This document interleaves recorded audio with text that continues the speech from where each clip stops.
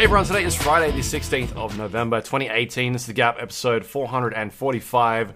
I'm Luke Lawrie. Joab Gilroy's here. What are you fucking about? 445, that's crazy. It's a lot. It's a lot of episodes. It's a lot of episodes.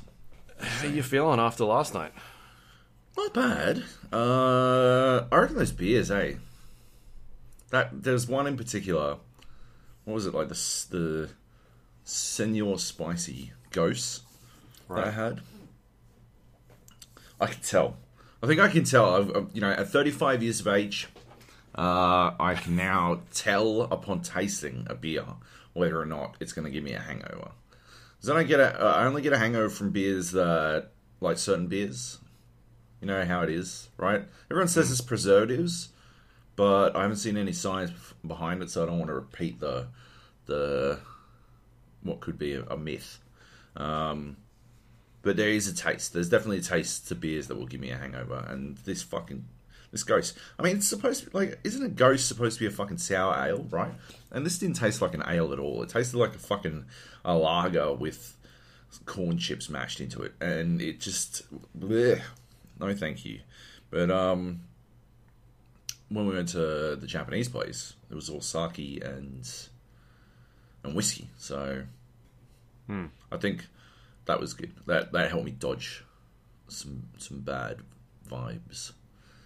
Because I don't get hungover on whiskey unless I go way overboard. Also, there was plenty of food to sort of soak that up.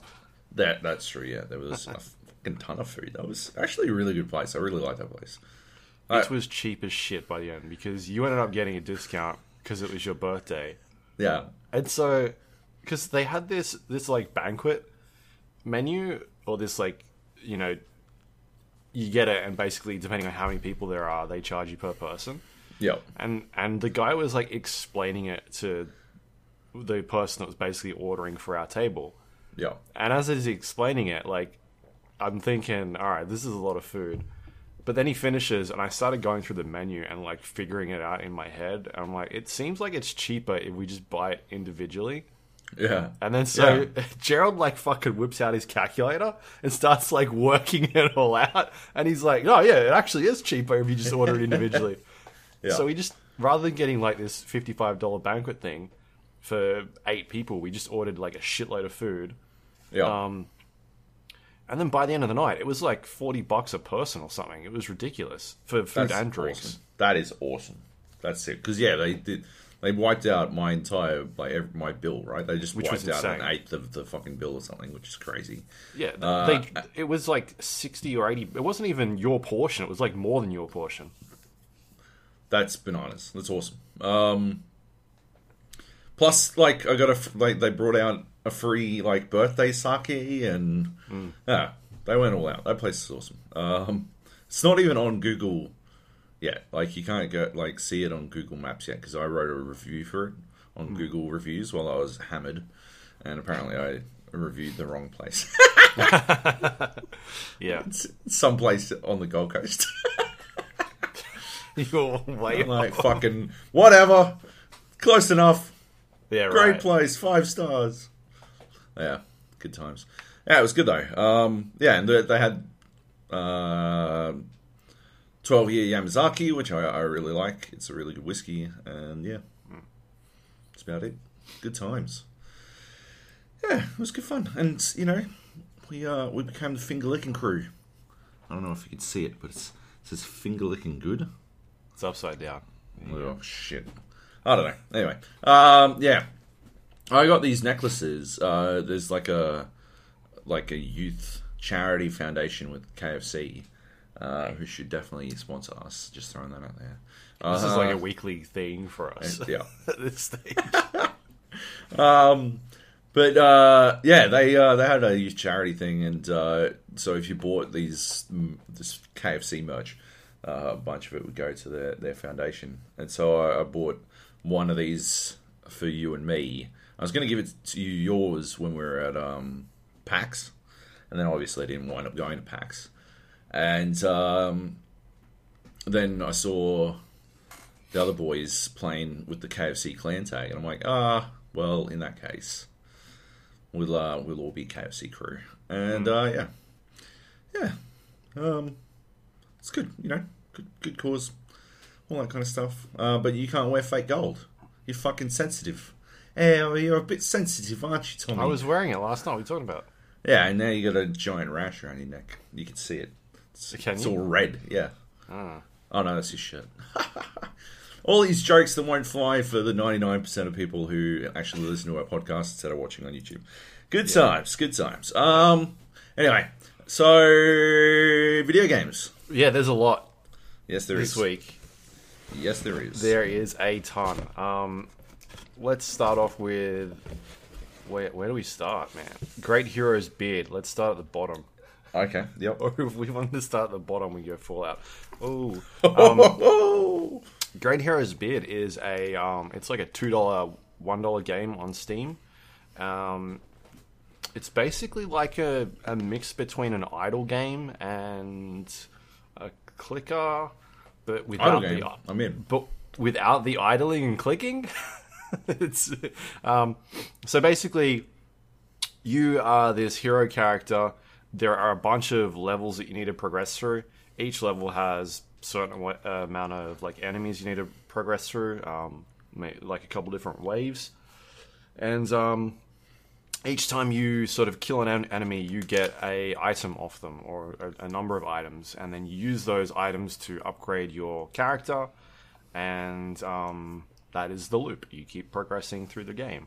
Sure. So you can get things like armor, different types of weapons, trinkets, shields, and then each of them have like different parameters on there. Some of them will do a certain amount of damage. Maybe it gives you health increase, speed increase.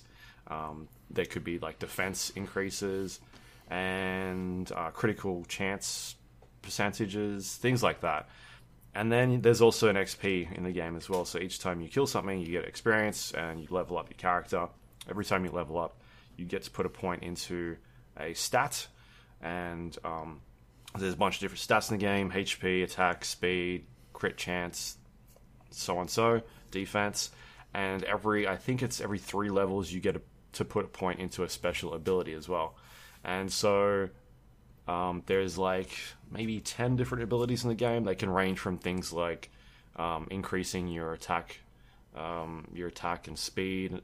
There's like defense stuff. There are every couple of hits you'll get a chance to maybe hit them multiple times, like 4 in a row. If you die, there's like a 20% chance you get resurrected again. Like just different types of things you can sort of put these points into. And it's basically you initiate a level and you don't do anything. You kind of just sit there and idle and watch this dude hit all the enemies and then try and beat the wave. And if you don't beat the wave, then you just look at your items that you've gotten from killing whatever you killed, find out what's maybe the best. You can put them on your character if you want to. If they're no good, you junk them. And then eventually, if you junk a certain amount of items, then it fills up like this treasure box. You click on the treasure box and it gives you like a random reward. Sometimes it'll be like a couple of stat points. Sometimes it could be a ability point. Other times it could be legendary gear. And so that's the sort of like thing to keep you going when you're not really making any progress in each level. And it's pretty basic in terms of like what you need to do. You're pretty much just managing stat points and abilities and gear from then on. The sort of what makes a difference from like a normal idle game or a clicker is that with a clicker you're either clicking on the screen or getting things to make you click more, whereas this is like you're getting things to make you hit harder or to survive longer. But the actual game, like the gamey part of it, is really short bursts. You kind of playing, at least the bits that I've played, are a couple of minutes long. Maybe they can range from 2 minutes to 3 or 4 minutes, that type of thing, each level. And so you're not really having these huge breaks in between where you're like, oh, I'm going to play for 5 minutes, level up all my stuff, and then disappear for an hour and then come back. Like, it's not the type of game where you leave it running in the background, because you actually need to progress and do things each wave or each time you die. It's like, oh, I need to put new gear on, or I need to go to the next level and go to the next wave of enemies, or like the actual map that you can go through. Sometimes it'll branch off and be like, all right, you can go in this direction and try and take on this wave of enemies, or this one might be just like a super boss and you go and battle that.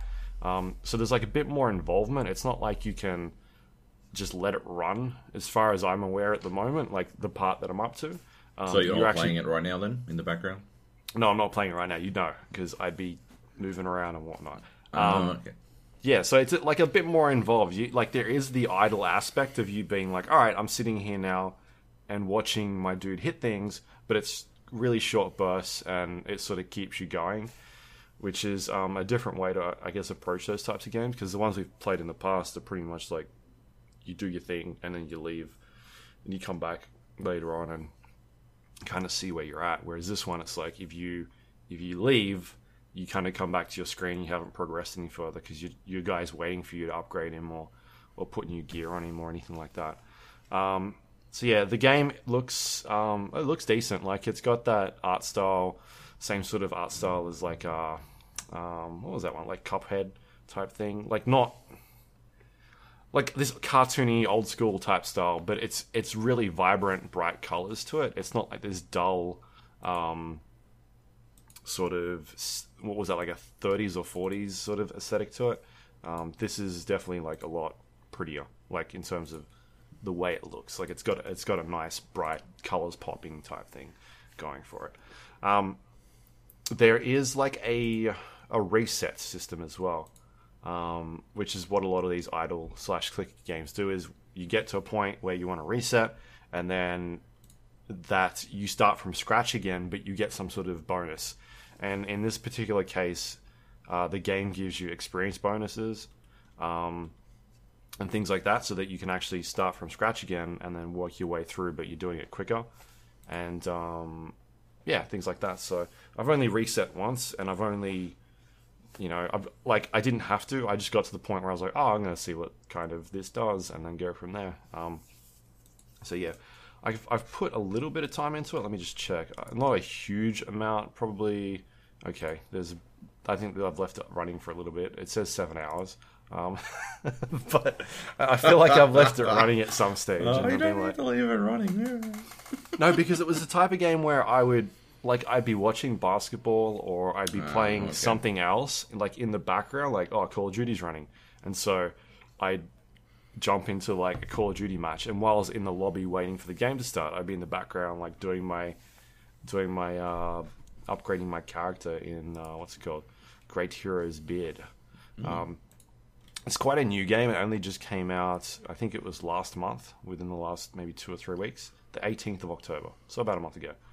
And yeah, it's decent, it's alright. It had some good reviews and it was cheap, so I was like, I'll check it out. Because it was in that lull of I had literally nothing to play for like 2 days. I was like, I'm going to check out an indie game. Ludicrous. Nothing to play. Amazing. Let's see what's going on. So yeah, it's fun. Cool. It's cheap, and I like checking out weird clickers every once in a while to see how that genre is going and what's the latest and greatest. But nothing will ever beat the cookie clicker. This isn't even one though, is it? Like, do you really feel like, from everything you've said, it doesn't even, it seems like it's sort of just adjacent to the concept. It'd be like calling fucking Overwatch a MOBA, right? I guess. Yeah. Not really. I see how you wound up there, but yeah, like, it seems like it draws on ideas from the clicker, but is fundamentally pretty different, right? Yeah. Yeah. Because I guess, to me, the clicker genre, the idle portion is a pretty significant, like, factor in it. Yeah, and I'm wondering if it gets to that stage at some point where it's like, you're fighting 63 waves of enemies, and it's like, okay, now I'm going to go leave the fucking game running. Yeah, right. Or if it's like, there's actually an end game or something like that. I just don't know at this point. If you've already reset once and you haven't found it, I'd be fucking surprised if there was. Oh, no, I just reset because it was like, you get 50% extra XP and something else. I can't remember. There's like, you'll get to points in the game where it's like you rescue people and then they give you bonuses as well. Yeah. So there's that part of it, but I haven't really dived into like, what's the end game for this? Yeah. Like, how does it work? But like the Steam reviews are generally pretty accurate for a user-reviewed system in terms of this sort of stuff. Like, generally they'll be like, this is overwhelmingly positive, and it's because they're usually a good game. And I think that one in particular was, I think it was okay. Let me check quickly. Yeah, it says very positive, 400 reviews, so okay. That's probably why I clicked on it. Cool. Anyway, it's called Great Heroes Beard. It's on Steam. Nice. Yeah. What else have we got? I've got Blackout here. Question mark. I don't think I put that in. I put that in because you were talking about it last night. There's a new gun or some shit. Oh, there was an update that went through. Yeah, again, they're still patching that game. I think there was another patch last night that went through. I checked it this morning. But they put in a new weapon, and it is a melee one-shot knife, I think it is. Oh, that's right. Yeah, the machete. They added the machete. Yeah, so this would be the one from the multiplayer, right? Where you just stab from zombies or whatever, yeah? You know, you can buy the machete in zombies? Yeah, right. Oh, okay. I assume it's the same dealio, right? Probably. I don't know why everyone doesn't have a knife all the fucking time. It's my favourite thing. I've been knifing everyone in Battlefield. I will literally sacrifice a perfectly good, cap just to go get my fucking, stab on in Battlefield 5. So, yeah, I hate this punching shit in Blackout. But anyway, have you found a machete yet? Have you played it since? No, I haven't played the update. Okay. But you've still been playing it, though. Yeah, I've been jumping in. Played a bunch of Blackout. Still playing multiplayer once in a while. Just jumping in and playing team deathmatch. Yeah. Has the meta changed since I guess the last time I played? I mean, it seems I guess it seems like you just pray for circle luck, right? And see what you can do, right? You land at one of the spots, but every drop's a hot drop, so. Yeah, I guess the meta is sort of get lucky or get quick, right? We spent a lot of games, last time I played, we spent a lot of games in a row just running towards the circle. Yeah, I get that's Battle Royale though, isn't it?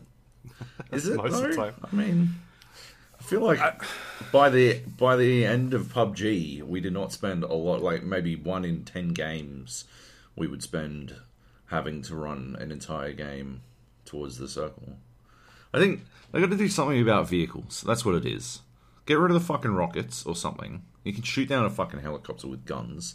So I don't think rockets are a necessity.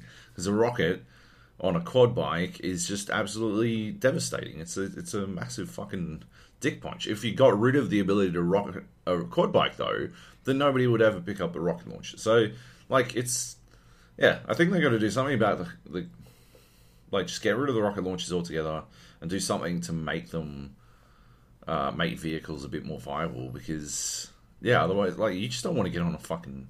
I don't get on vehicles unless I'm desperate, right? It's a terrible plan. But it's a sound design thing, right? It is related to the game's sound design. You can hear a truck from fucking halfway across the map. So yeah, it's you're sort of fucked. Yeah, it's very different in PUBG, where PUBG is a vehicle is a necessity. Yeah. Most of the time. Whereas in this, I feel safer running around on the ground. It's not as bad because the map is absolutely smaller. It's Sandhawk size. But yeah, I think they got to do something, man, to make vehicles viable. Because unless they're going to rebalance the fucking circle. Because, I just feel they don't have a good balance there. Too often, if you spend 2 circles running into the next circle, if you spend the entirety, if you arrive at a circle just in time to start running for the next circle, your path to victory is so fucking narrow. You are set up to lose. Everyone, so it really heavily favors whoever the fuck happen to land in the circle. I think it's probably my biggest criticism of Blackout is that idea that being circle fucked in Blackout is so much more significant than it is in PUBG or Fortnite.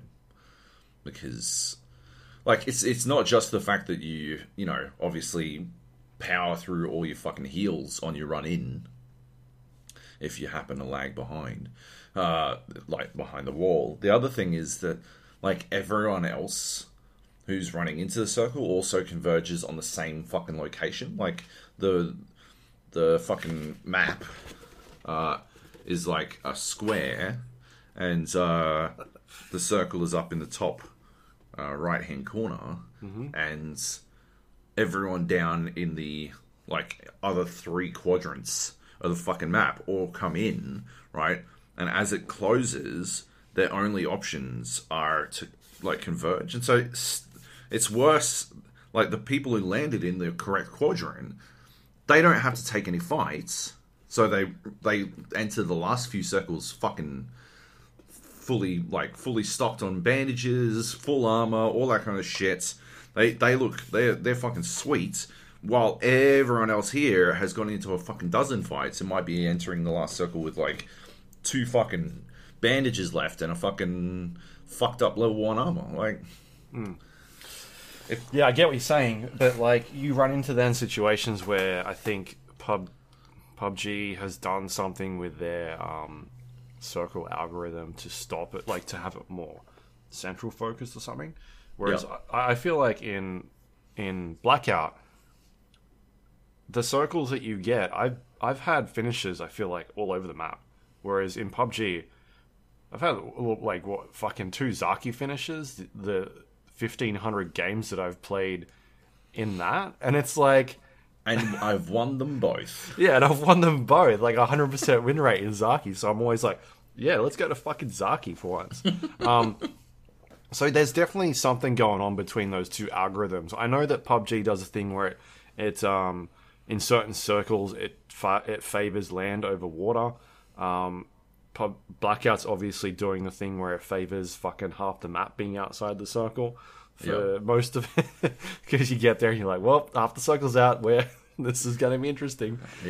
But at least like it's moving like a lot, like around the entire map. I feel like I've been like, I get Hydro Dam finishes, I get Nuketown finishes, down the bottom right where there's like nothing, it finishes there a bunch as well. I've had estate finishes, or the top left, like it seems to go everywhere. Whereas in PUBG it was kind of like, I don't know what they were doing, but it was just, it would avoid the outsides quite a bit. But that was a specific change they made. They deliberately like did that. That was because in the pro games everyone would just hide in the water, so they were like, well, we got to get rid of that. But then it meant that half the map wasn't being used. No, that wasn't why. It was because, well, yeah, that was it. But it was because like, yeah, it's also like it's a viable strategy if the game is going to end on the fucking coast. Like, sure, why wouldn't you hide in the fucking water? Like, that makes sense.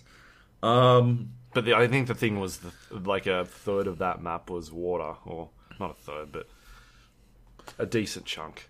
The other thing about it, like the other reason for it, was that like the map was fucking huge, and so being diagonaled on the map meant you were basically fucked without a car, or you were actually fucked without a car.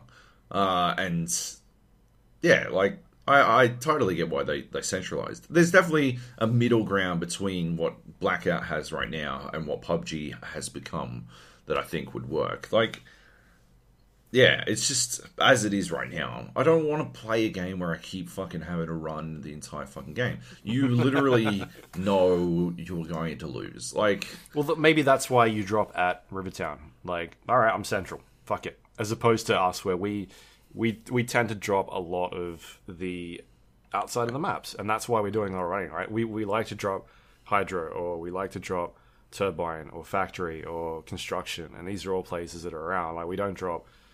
I guess sometimes we go Array, sometimes Fracking. Like, but how many times have we dropped to Firing Range or Rivertown? Like, not often. Twice. I've been dropping in Rivertown in solos, and that place is pretty hectic. Like, there's usually a lot of people there. But if I play the way that I play PUBG, which is I drop as far away as I can from the circle, from the flight path, then generally, every maybe 1 out of 3 games I'm landing with other people. But usually we're alone. So I guess it's because our playstyle as well. Yeah, true. I mean, you just don't want to fucking roll the dice on who's going to pick up gun up first. I think it's such a shitty fucking way to start. Yeah. And you're not powerful enough with your fucking fists to actually, like, that's not a viable technique. You can't, like, run on a person and try to punch them to death before they find a gun before you. Sure. So, yeah, like, I don't think I think our technique of attempting to not land with a bunch of other cunts is 100% the best fucking plan, because you're rolling the dice doing it any other way. I don't know. Anyway, I guess the machete's there now, right? So maybe we check that out. You still got to pick it up. I'm definitely keen for Small Blackout. Yeah. I really enjoy it as a game. I just think there are a couple of things that need to be fixed. So I think we talked about last week, 9 bangs were removed, which were the ones where the longer you cook them, the more flashes they sort of let off. So you'd cook them for 1 second, you'd throw them, it'd explode and let off a flash. But if you held them for 3 seconds, it let off all these tiny grenades and would flash people longer, or it'd go for, like, the effect would go for longer. What they've done is they've removed 9 bangs. They've changed the way concussion grenades work now, so they now have a flash effect, as far as I've read. I haven't tried it, but I thought that's what I read. And so they're trying to put that in there. I hope I'm right. I think that's a good idea. It's interesting that this had come up because, like, all of this had come up because it's been something I've been thinking about a lot. It's been raised again. Overwatch is going through a bit of a thing right now. Seagull, who's that amazing Genji player from, like, way back at the start of the game, the dude who just fucking could, like, solo an entire enemy team, sort of shit. Like, he just fucking wreck cunts. But he released a pretty big, like, reasonably long, like, state of the game style video this morning, and in it he was talking about, like, how a lot of the time you just don't have fun playing Overwatch. He doesn't have fun playing Overwatch, and he thinks a lot of people don't have fun playing Overwatch. Not like they do have fun, but only half the time. There's a coin flip as to whether or not you're going to get a good game, or whether or not you're going to have a game where you lumped in with a bunch of dickheads and you just sort of have to fucking wait it out. A bunch of people who don't, switch off heroes that aren't working, or don't know counters, or don't know whatever the fuck, and can't really do stuff. And then he went into a bunch of other stuff that he thinks is wrong with it. And one of the things he was talking about is this idea of hard CC, like the stuns in the game, and how it's bad in first-person games, and other people were talking about it on Twitter as well. And it just reminded me, because I think Call of Duty does it so well with the concussion grenade, and I think adding a little bit of flash, like, I think the slow mechanic is super annoying, right? But it's so much better than being 100% stunned in place, and unable to move at all. And I think it really, like, definitely incentivizes that concept. We were talking about it last week, and I think I said I'd love to see them bring the flash, the 9 bang back as flashes only. No, like, slow, no stun at all. Yeah. Like, just bring the 9 bangs back and do it all visual, because I think it needs a visual flashbang. I think that would be that is a really good thing. Adding a concussion grenade, I don't know, man. I didn't think that happened. I think that was me and you talking, and I've somehow interpreted that as as an update. So I think I was wrong about that. I don't think the flash grenade was added to concussion. I know they increased the stat count so you can carry more concussion grenades, and they buffed it in terms of being able to, like, I think you can throw it further now as well. But right. I think the thing I was thinking about the flashing stuff was maybe just me and you talking, like, right, thinking about design. Yeah, changes. I think I do remember. Yeah, we were sort of talking about that kind of stuff. Yeah, like, I don't know. I think that I love the fact that they keep fucking working on making it better. Like their approach to it is really good. It's really healthy. Even a month out, they're still going strong with weekly updates and stuff like that. And I think that's good. And the communication's fantastic. Like literally daily updates. I get up in the morning and I go to Reddit and check out the latest Treyarch post. Like the Treyarch have an official account in Reddit, and they just post an update every morning. If there's no patch, then it's here's what we're working on the patch. Like here's what we're thinking about. Like their communication, like I said every week, their communication is so on point. Like the patch for today is blackout changes on PC, multiplayer changes. They changed SMGs, tactical rifles, sniper rifles, stability fixes, just generally overall. Zombie updates, like a huge list. They put in some quality of life changes into blackout, things like perk activation feedback in the HUD. So generally what you do is you go into your menu, your backpack, press it, and then back out. I'm guessing now they've got something on there to show that that's happening. Okay, yeah, that's a good idea. Yeah, so bug fixes. You can close stashes now. So before you could open them, now you can close them. I guess you could set them up as traps. Oh, that's a good idea. That's good. I like that. Yeah, that's good. That is good. Yeah, I mean, yeah, their communication's on point. Extremely on point. And it's probably something we'll talk about a bit later. Again, we'll bring up. Yeah, 100%. Cool. All right, well, yeah, you didn't even put Blackout in to talk about it. I just figured I'll probably jump in tonight or at some stage. Like I have been playing it, but I've been playing solo. Another game? Oh yeah, right. I've been playing solo and I've been playing multiplayer as well. I'm still like digging a bit of multiplayer. I know it's not like the thing people are interested in, but I'm still having fun every once in a while playing a couple of rounds, just unlocking things. That's cool. Cool. All right, Just Cause 4. Just Cause 4. We both went and saw this last week. You went into an afternoon session. I went to a morning session. Yeah, this is pretty interesting. It was a pretty interesting demo. I felt like there were not a lot of answers to questions that I had, and so I just had to sort of work shit out by dicking around. And anyway, it started out with a bit of a from the get-go of the game, like near the start of the game. Yeah. Really early on, as far as I was told. And you do a couple of we were sort of unleashed to do whatever the fuck we wanted in the game world. Yeah. But we were told we should probably do a certain couple of missions. And the storytelling in that is awful. I don't know any other way to say it. I think I don't know what the fuck is going on, but the script is bad. They talk dumb shit all the time. Yeah. And it's not even cheesy action movie bad. It's not I think for me, Just Cause 2 is probably the pinnacle of this, but it always made me think of Antonio Banderas in that movie where he's an assassin. Is it called Assassins? I think it's called Assassins. Yeah. I think that's what they were going for, right? Yeah. That, and is that the one with Sly Stallone as well?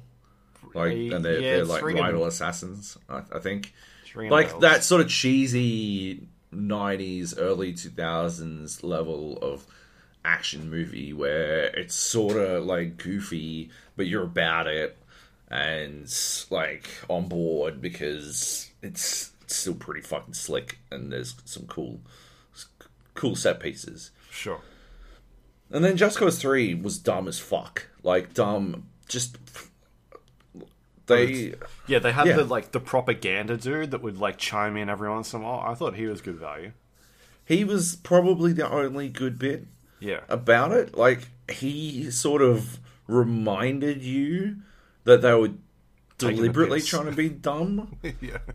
But the rest of the time, everyone plays it so serious It's always such a serious fuck, and this one is no. Just Cause 4 is no different. You know, you're in this fucking town at the start of this demo. You're in this town, and like the Black Hand, which is a terrible fucking overused fucking like bad guy team name, comes like flies in with their helicopters, and then they're like, "Oh, we know you're harboring a terrorist. Blah blah blah. We will just start murdering people."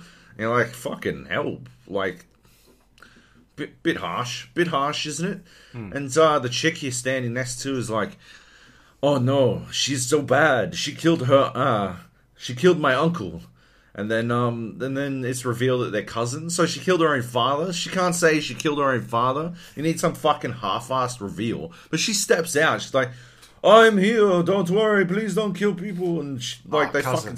fucking, cousin, what are you doing? And you're like, oh my fucking god, they're playing it so fucking serious. Yeah. Like, holy shit. Either right, go goofy with it. It cannot be.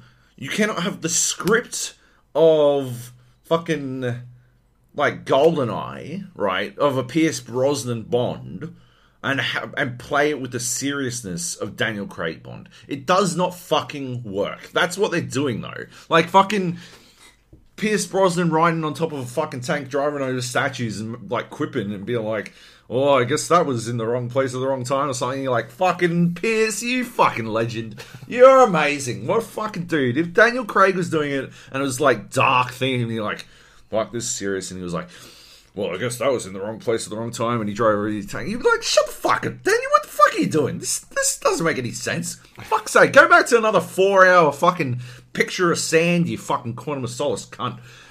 So, Just Cause 4 is 100% like that. It's like dead serious with the dumbest fucking dialogue of all time. And then and then more dumb shit happens. Fucking Rico Rodriguez fucking bursts out and shoots people. Like the Black Hand dudes.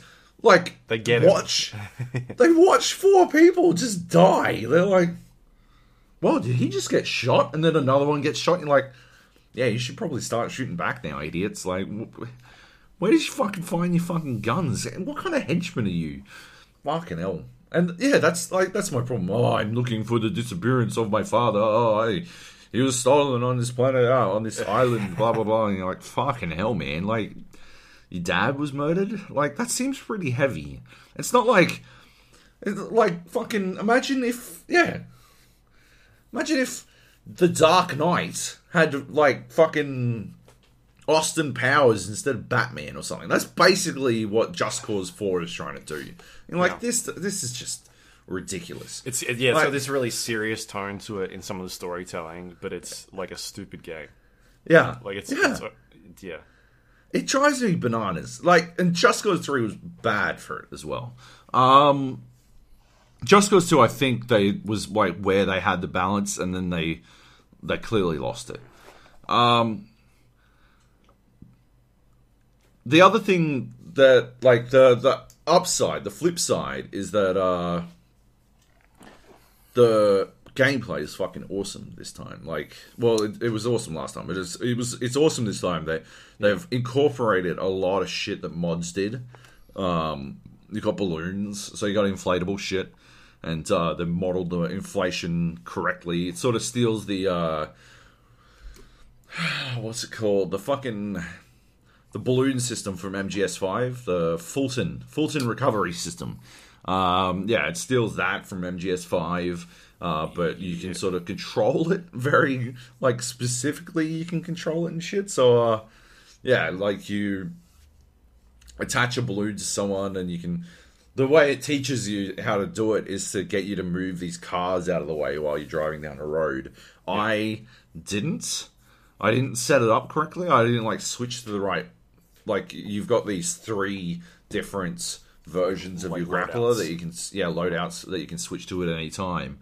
I didn't set it, like, I didn't switch. I switched off it again and back to my, like, retractor, which is the one where you attach it to one point, attach it to another, and drag it across. And I did that and dragged the fucking car out of the way, and it was like, good work on floating that car out of the way. I'm like, I didn't float shit, motherfucker. I just fucking, I just moved some stuff. Like, I don't need a fucking balloon. I don't know why I'd need like 6 balloons just to move a fucking car.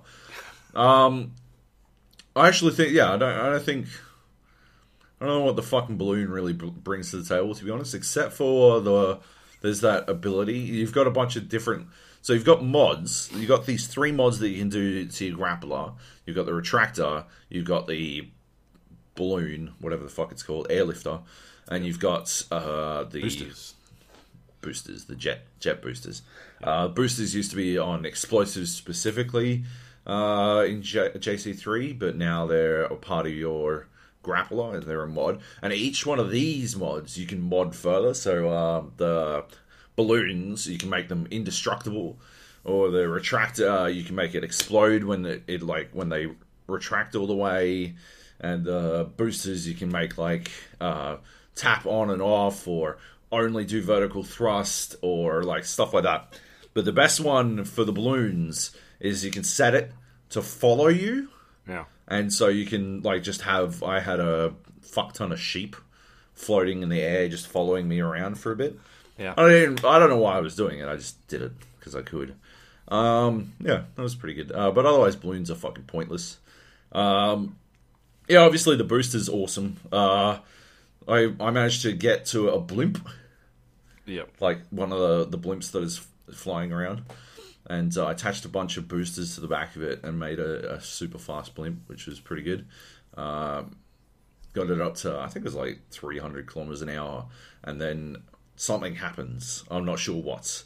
But the blimp just starts spinning out of control. Like non-stop spinning and spinning and spinning and spinning. Until I had to like bail out. And it flung me. Like I'd been on a fucking merry-go-round that was powered. You know, you've seen those like gifs of dudes like who power their merry-go-rounds with like motorbikes. Yeah, they all get like flung off. Yeah, that's basically what happened to Rico when I jumped out of this blimp, which was pretty cool. I like that it like mapped the physics of that correctly. I think it's weird that it did, but I like that it did anyway. Yeah, so I did that. Stole a passenger airplane, stole a military jet, and yeah, just sort of like fucked about. I did a lot of fucking about. I don't know what you got up to, but I fucked about a lot. I didn't really have any big plans. I just wanted to see what I could put together.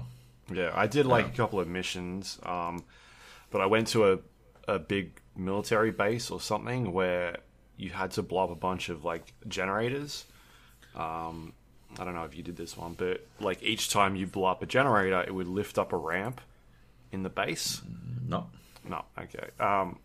So there was like it was split up into 3 areas, and you'd go through, kill all the enemies that were around, and each time you blow up the generator, a ramp would lift. By the 3rd time you did it, you went back to the start.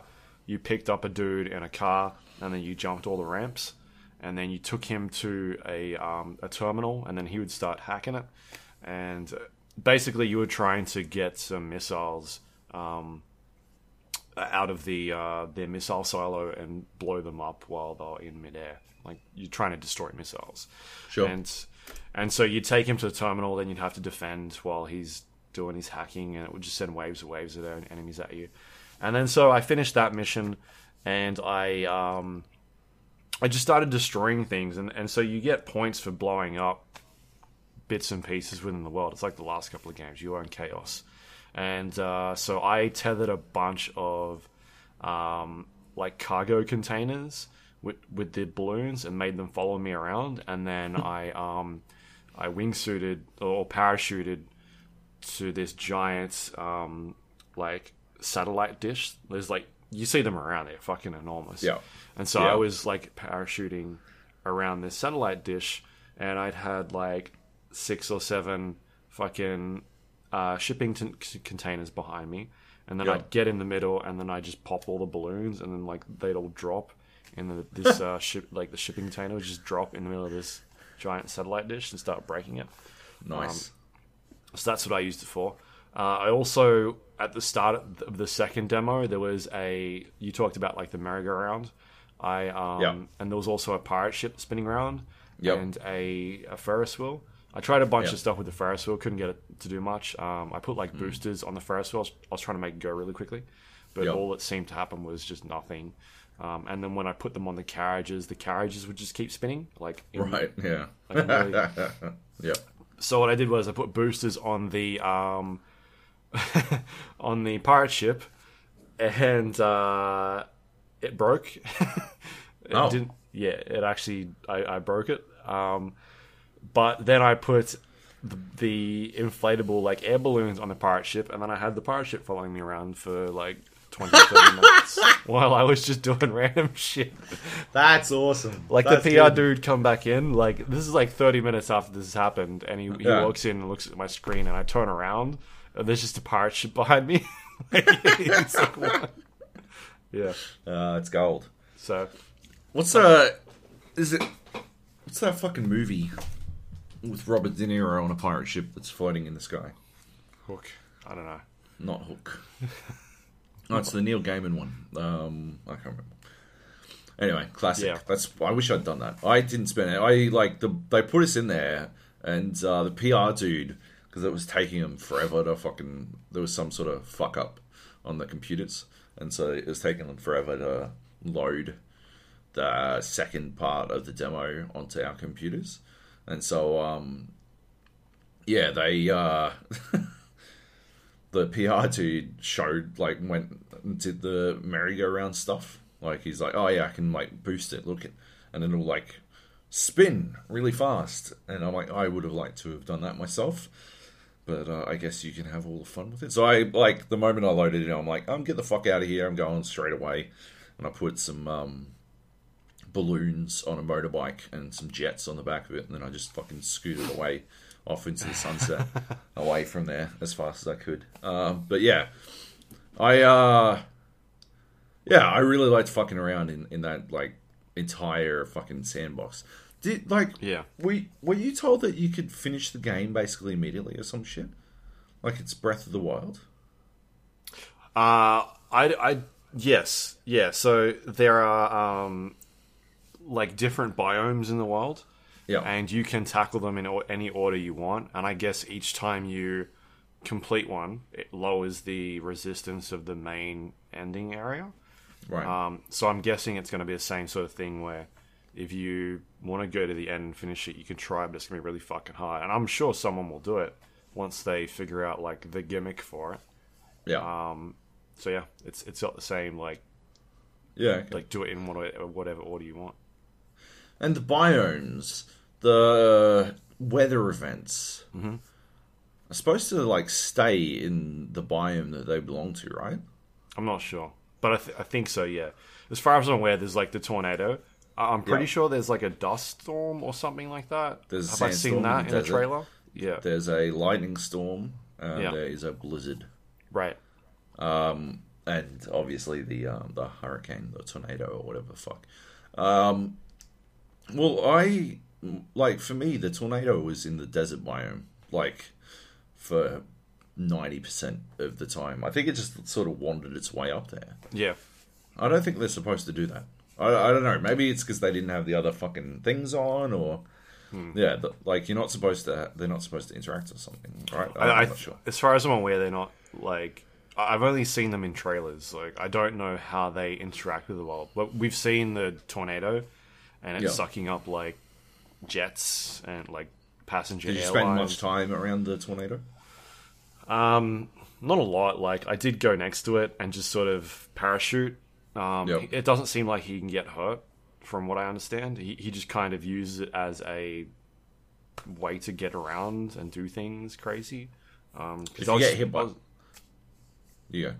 I was just going to say, I was just parachuting around it and it was like spinning me around and I spent a fuck ton of time.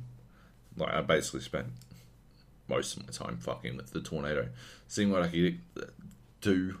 And the way you get hurt is when it drags something and hits you with it, which is extremely hilarious. But, like, you can basically avoid that happening anyway by just floating along with it. So that only happens if you're on the ground near it, and it'll drag something. In my case, it was a the fuel pump from a fucking service station and dragged the fuel pump and smacked me with it. All right. And exploded on impact, and that killed me. But yeah, so it does that, and it destroys anything once it gets to the core. Anything that is in the core of the tornado explodes, basically. So, yeah, if you're in a car or a plane or a blimp that goes into the tornado, it'll explode and it'll take you with you. You with it, rather. But yeah, it's pretty good. I was definitely using it to like build up a fuck ton of speed while spinning around, and then you just sort of like turn straight off, and you'll scoot away with you'll have so much momentum going away, so you can get like a pretty good soar out of it, which is on your wingsuit, which is good. Yeah, the wingsuit's pretty good. It's the same sort of thing that I felt with 3, is I didn't really feel the necessity to get in a car because I can fly. Like, what's the point of getting in a car when I can fly? Yeah, like you grapple to just grapple to a fucking light post, right? And, and then parachute immediately, and then you can just sort of keep yourself going by wingsuiting all over the place. Yeah, or with this one, you just wingsuit and you just grapple onto the ground and just pull yourself along.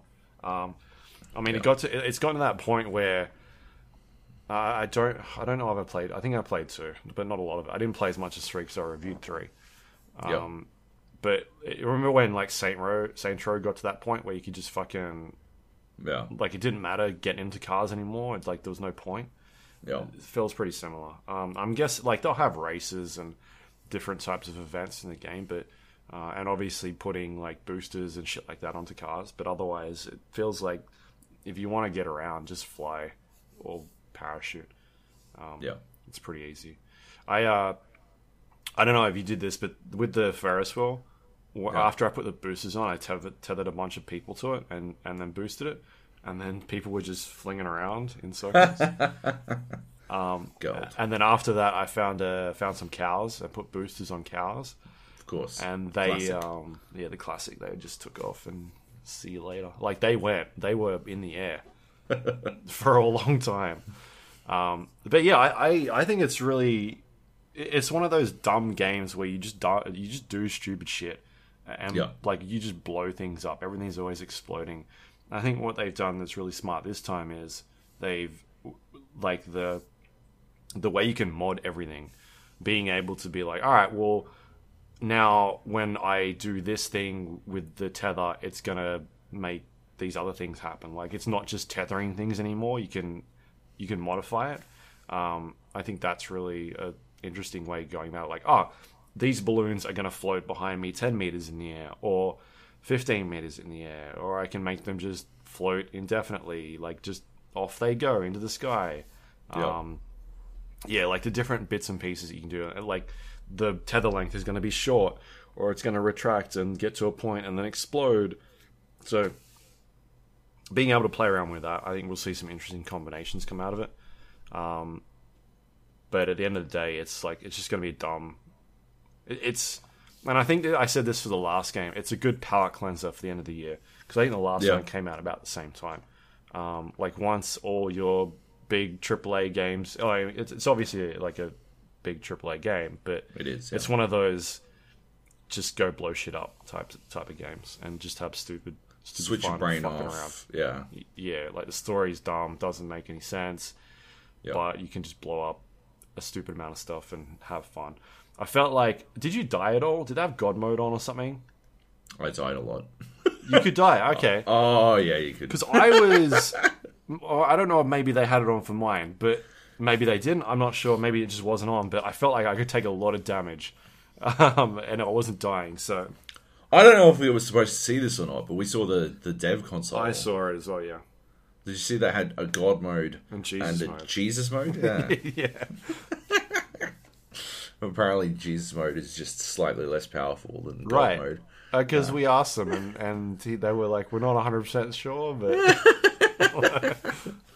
That's gold. Yeah. Man. Yeah. It's... I'm definitely keen to play it. But I will be hardcore ignoring the story. Hopefully, I can skip as much of it as humanly possible, because I mean, in that sense, it's even more like Breath of the Wild, because I didn't give a fuck about that story either. Yeah. I think it's a good like game to model your open world adventure on. It's a good idea. Yeah. Like, it's still a time, like, for a game that's going to be out in a month. There was still a bit of jank to it, but like not as janky as the next game we'll talk about. That's a good segue. Should we talk about Fallout? Let's do it. Fallout 76. Man, where to start with this? You've played a little bit. I guess I'll talk about it because I played it the most. You played a lot more than me, yeah. I've written down some notes, so I'll just open up my notes so I don't miss anything. Fallout 76 is a prequel to the other Fallout games that we've played. It is set basically after the bombs have dropped. You are the first sort of residents to start populating this world. So you get out there, and it's like there's no one around. It's robots and basically enemies. There's no NPCs in the game, no human NPCs in the game. And it's a multiplayer game. I guess that's the big one they're pushing for, is that you can play this with your friends now. We played a bunch of the beta. We played a little bit of the beta. When it was... didn't think much of it. It was, I got to like level 6 or something. I didn't play a lot of it, but play a little bit, mainly because the beta times weren't at optimal time for us. Times, yeah. And when we could play, it just wasn't working anyway. Like, we couldn't play as a team. I don't think any days during the beta I couldn't add anybody. No. Even on the last day when I tried to add people, it was just like, no, no, thank you. It wasn't a great multiplayer experience for them. So I was playing it pretty solo. I also went to the preview event. It's the Greenbrier, so I talked about that. Played it on Xbox. Yep. So I've had a lot of time with it, and now I've played the PC release. And it's definitely, I'd say, the jankiest Fallout game that I've played. I had problems with 4. My main problem with 4, and we've talked about this before, is that they didn't limit the frame rate in the engine, and so what was happening was the physics were tied to the game engine, and so people with good PCs were having issues where they were either moving too quickly in the world or getting stuck in objects. My particular case was I couldn't use terminals in the game properly. Sometimes I'd interact with them, and then I couldn't leave them. So I'd be stuck, and I'd have to reload a save. Eventually, they ended up patching that out, and it had to do with things like VSync, like just basically your frame rate being too high, and G-Sync, and they didn't account for any of that. So for me, that was probably my biggest issue, apart from the just the jankiness of like the dog sort of stuff, and like what was the point of having a dog? Just like the AI wasn't that great. But otherwise, like, I felt like it was fine. It wasn't as bad as like some of the other games I've had. Like Rage, the original Rage, I couldn't play for like a year because it was just fucked on PC. And then you had games like Dishonored 2, which was a bit broken. Was it Dishonored 2 or Dishonored 1? Sorry, Dishonored 1 was broken at launch for NVIDIA people. I believe me and Nate were both having issues with that one. But yeah, this was like Fallout 76, a lot of issues. Straight off the bat for me, and I don't know why these problems weren't happening in the beta, but I can take a stab as to why they're happening now. And it's something we talked about, is that it was discovered that people were changing their INI files and uncapping their frame rate. And in doing that, it would cause people to move quicker, because once again, the game engine is tied to the physics. So the more frame rate you get, the quicker you move. And so what was happening was people were uncapping their frame rate, and they would move in certain situations quicker than others by doing simple things like looking at the ground. So your frame rate would change and you can move quicker. So Bethesda fixed that by capping everybody's frame rate to 63 on the PC. I don't know what it's like on consoles. Haven't played it, but I'm talking about my PC experience. And so I fired up the game, and I was getting 30 frames per second. And it was rough. I was like, I don't know what's going on.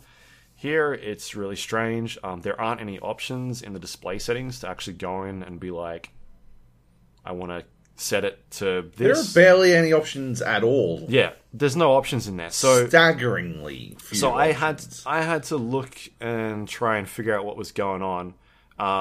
Eventually, I found it was like a PC Gamer post or something about how to turn off VSync. Oh, yeah. So I turned off VSync, which was enabled in the INI file, which is not a setting you can change in the display settings. So if anyone doesn't know what VSync does, it basically it stops screen tearing from happening on your screen. So it forces it to render each frame. Screen tearing, you'll see those like really jaggedy lines when the refresh rate is either not able to keep up with your monitor or it's maybe too high, and so you get these weird lines on your screen when you look at it. Super disorientating. But if you're like me and you have a G-Sync monitor, you don't need VSync because your monitor, the hardware is doing it for you. I think you've got one as well, right? I do, yes. Yeah. So it's hardware built in. The hardware, your monitor matches the frame rate you're getting in the game, and so you don't have screen tearing. There's no option in Fallout 76 to disable VSync as far as you going in and setting it up. So I had to go in the INI file, turn that off. For whatever reason, that half fixed my problem with the frame rate. I was now getting 63 frames per second, but now I was getting screen tearing, even though I have a G-Sync. Oh, sorry. No, I had to... Yeah, anyway, so that's happening now. I'm getting screen tearing for whatever fucking reason. I don't know. Eventually, I end up turning borderless window on, and that fixes my screen tearing, fixes my frame rate to now 63. This is after about an hour of fucking around. And now I've got 63 frames per second. It's still not great. Like, it drops quite a lot. And the game still feels floaty, like something's going on with VSync. Because when you use VSync, it gets a little bit laggy. But that's like the payoff with that. You get smooth frame rate, but a little bit laggy. So there's something going on there. It's not doing whatever it's supposed to be doing properly. I know it's not an isolated issue because I posted on Twitter about it. I had people DMing me, asking me if I'd fixed it, because they were having the same problem. And these are people from other big websites as well. I don't know if they're reviewing the game, but also having the same problem on PC. Yeah. So they haven't tested it on G-Sync monitors or something, I don't know. I've checked the community threads on the Bethesda support forums, and there are other people having the same issue. So yeah, that's a bit like huge oversight. I didn't have any problems at all during the beta. It's whatever they've done in between capping the frame rate to try and fix this cheating problem to now, it's completely fucked up. They've done something wrong there. So that's shit. But otherwise, I've gotten used to it now. Like, I can... It's other than the frame drops, it's not a huge problem for me, because I've just gotten used to it, playing it that way. But it's still shit. It doesn't work properly.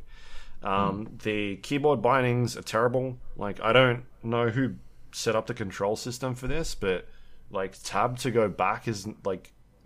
it's not escape. It's like they didn't know what the escape button was, and they were like, "Nah, we'll just use tab." For whatever reason as well, whenever I change my key bindings, they don't stick, and I have to reset them each time I play. It's not a huge deal because the only buttons I change for me are crouch. I change crouch from control to alt, and in the game, control is by default is melee. And so all I do is just switch them around, and that's cool. But it's annoying when I jump back in the first time, like, oh, I'm going to sneak. And I press the fucking button and I throw a grenade or something like that. That's a little bit annoying. So that's a bit shit. The animations in the games are fucked. And I don't know if this is to do with just janky animations, because I didn't see any during my preview, and I went back and checked my footage on the Xbox, and I couldn't see any. And I don't know if this is to do with the servers being slow or something, or if it's just I didn't experience it during my 3 hours playing it overseas. But you'll run into instances where like they're just standing around, like in either T poses or just weird stationary pose, like they're not moving at all.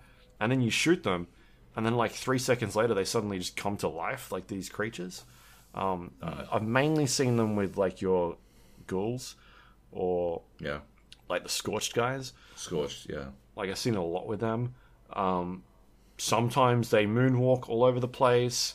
Their AI is not great. They'll just hide behind weird objects in the world, or they'll start shooting at you and then moonwalk out of the room and just off they go somewhere else. So the AI is doing weird shit there. I haven't had a lot of them, but server disconnects. I've had one where the game just stops and then nothing happens, and then it comes up and tells you the server disconnected. I guess the main issue with that is that it's not saving a lot, so you're losing progress. Up to 5 to 10 minutes sometimes, which is a bit crap because that's fucked. Yeah, especially when you're doing like missions and you've killed things, or because the first time, so it must happen twice to me. The first time it happened to me, I just killed this huge ass monster, and it's the first time I've seen it. And I killed it, I picked up all the stuff, and the server disconnected, and I was like, fuck, like, I hope I've got all that stuff still. Yeah. But I don't remember what I picked up. So yeah, server disconnects were a problem. They haven't been a huge issue for me because I haven't been playing it as much as I guess other people, but I've seen a lot of people complaining about, especially after like all the servers went online around the world. People were having a lot of issues. I'm having issues with holotapes not playing for whatever reason. Like I'll pick them up, they just don't play for me anymore. I don't know what happened, but you can either pick them up with E or play them with R, and he picks them up, and you can hear like the background noise of the audio tape, but there's no talking. So like you hear all the noises of him like putting it in, and like the background like firing up, like there's supposed to be like a crackling sound, like you hear all that, there's just no one talking. So what I need to do is I need to then go into my Pip-Boy, open up my holotapes, and then find the one that I picked up and then play it. The annoying part about that is if I don't remember what the name of the tape is I've picked up, I don't know which one to play. So I've gotten to the point now where I have to remember what it is I pick up before I pick it up so that I can go into my Pip-Boy and then play it. And this isn't just like it's the game bugged out because I just need to restart or whatever. Like my tapes don't play anymore at all. Full stop. That's fucked. Yeah, and because there's some of the missions, like sometimes you get missions from them, or they'll be part of a mission, so I'll need to play them twice, because even though I picked it up and I'm playing it, it doesn't check off like the mark in the missions, so that'll just it just does that. They're my technical issues that I've had. I got a couple as well. Yeah. Have you noticed that people's like, and I won't lean on the desk. Have you noticed that people's like speaker icons are lagging behind them a fuck ton? Have you seen that? No. I've seen a lot. I have noticed, a lot of fucking animation errors, huge frame drops. It loads really quick when you're teleporting around the map. Yeah. But then you just get fucking massive frame drops for seemingly no reason. Like shitloads of lag. When I was playing yesterday, I was playing with a couple of dudes, and they were like, "Oh, are you okay, Joby?" And I'm like, "Yeah, why?" And apparently I was standing in an explosion. On my screen, the explosion had happened like 15 seconds earlier, and I'd walked over to see what was happening. But according to their vision. Both of them. I was just standing in the middle of a fucking explosion, like nothing fucking mattered. Yeah, like all kinds of, like, that's, I guess, just network lag. But yeah, the frame drops are pretty bad. And yeah, I just don't know what the fuck I'm doing in it, but that's not technical. A lot of the stuff you said, like, it's generally been happening to me. I've got G-Sync, but I don't have the same problem. Well, actually, I just don't notice screen tearing because the whole fucking game's ugly as Well, I'm not getting screen tearing anymore. Right. But I've got it on borderless Windows, so I don't know you're playing on borderless or full screen. But I'm still getting the... You've obviously got like a 1070? 1080? Yeah. 1070. So what's happening is when I'm dropping below the 63, it's really noticeable, like a lot. And it seems like my mouse is slowing down or something. It's doing this weird thing. It must have to do with the frame rate. So yeah. So yeah, I guess, it just doesn't run well at all. I mean, it doesn't run great. It's just an understatement. I think that's just such a high level way to put it. It runs like shit. But it's hard to really pin that down because it plays like shit as well. So, right. Yeah. So some of my main issues with the game, in terms of like the design stuff, I think I'm not a fan of the weapon degradation at the moment. I think weapons are destroying too quickly. I think that needs to be toned back, especially because the resources that you need to fix them, like, they're hard to come by, some of them. Like, they're a pain. I've gotten to the point now where I've permanently got, like, aluminium on tagged for me, so I know what the fuck aluminium is. I'll just pick up everything, because I'm like, I need that to fix all my guns.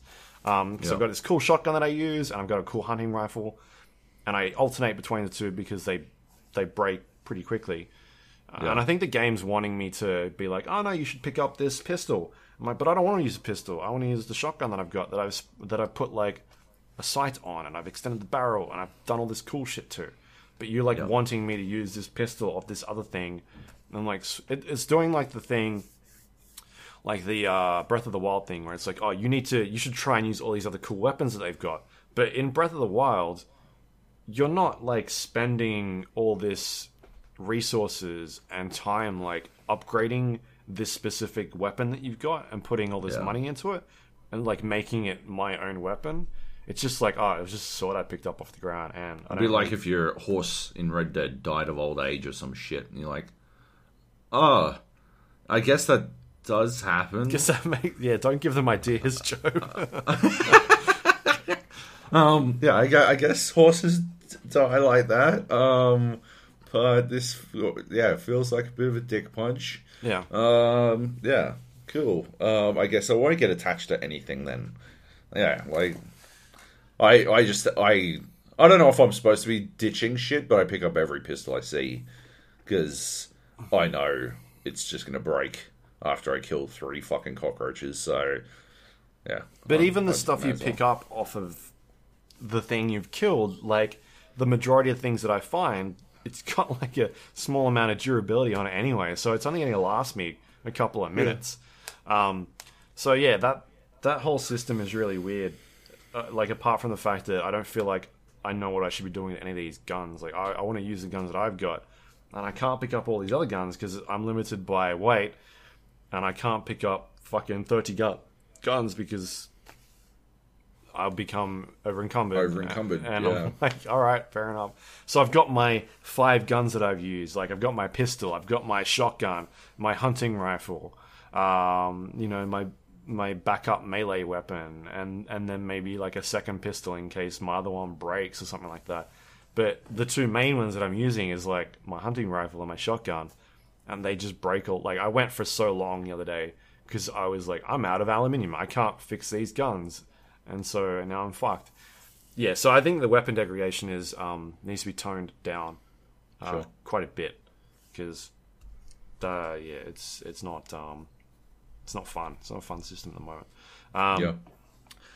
VATS, I still think, and I complained about this in my preview. I think VATS is still super janky.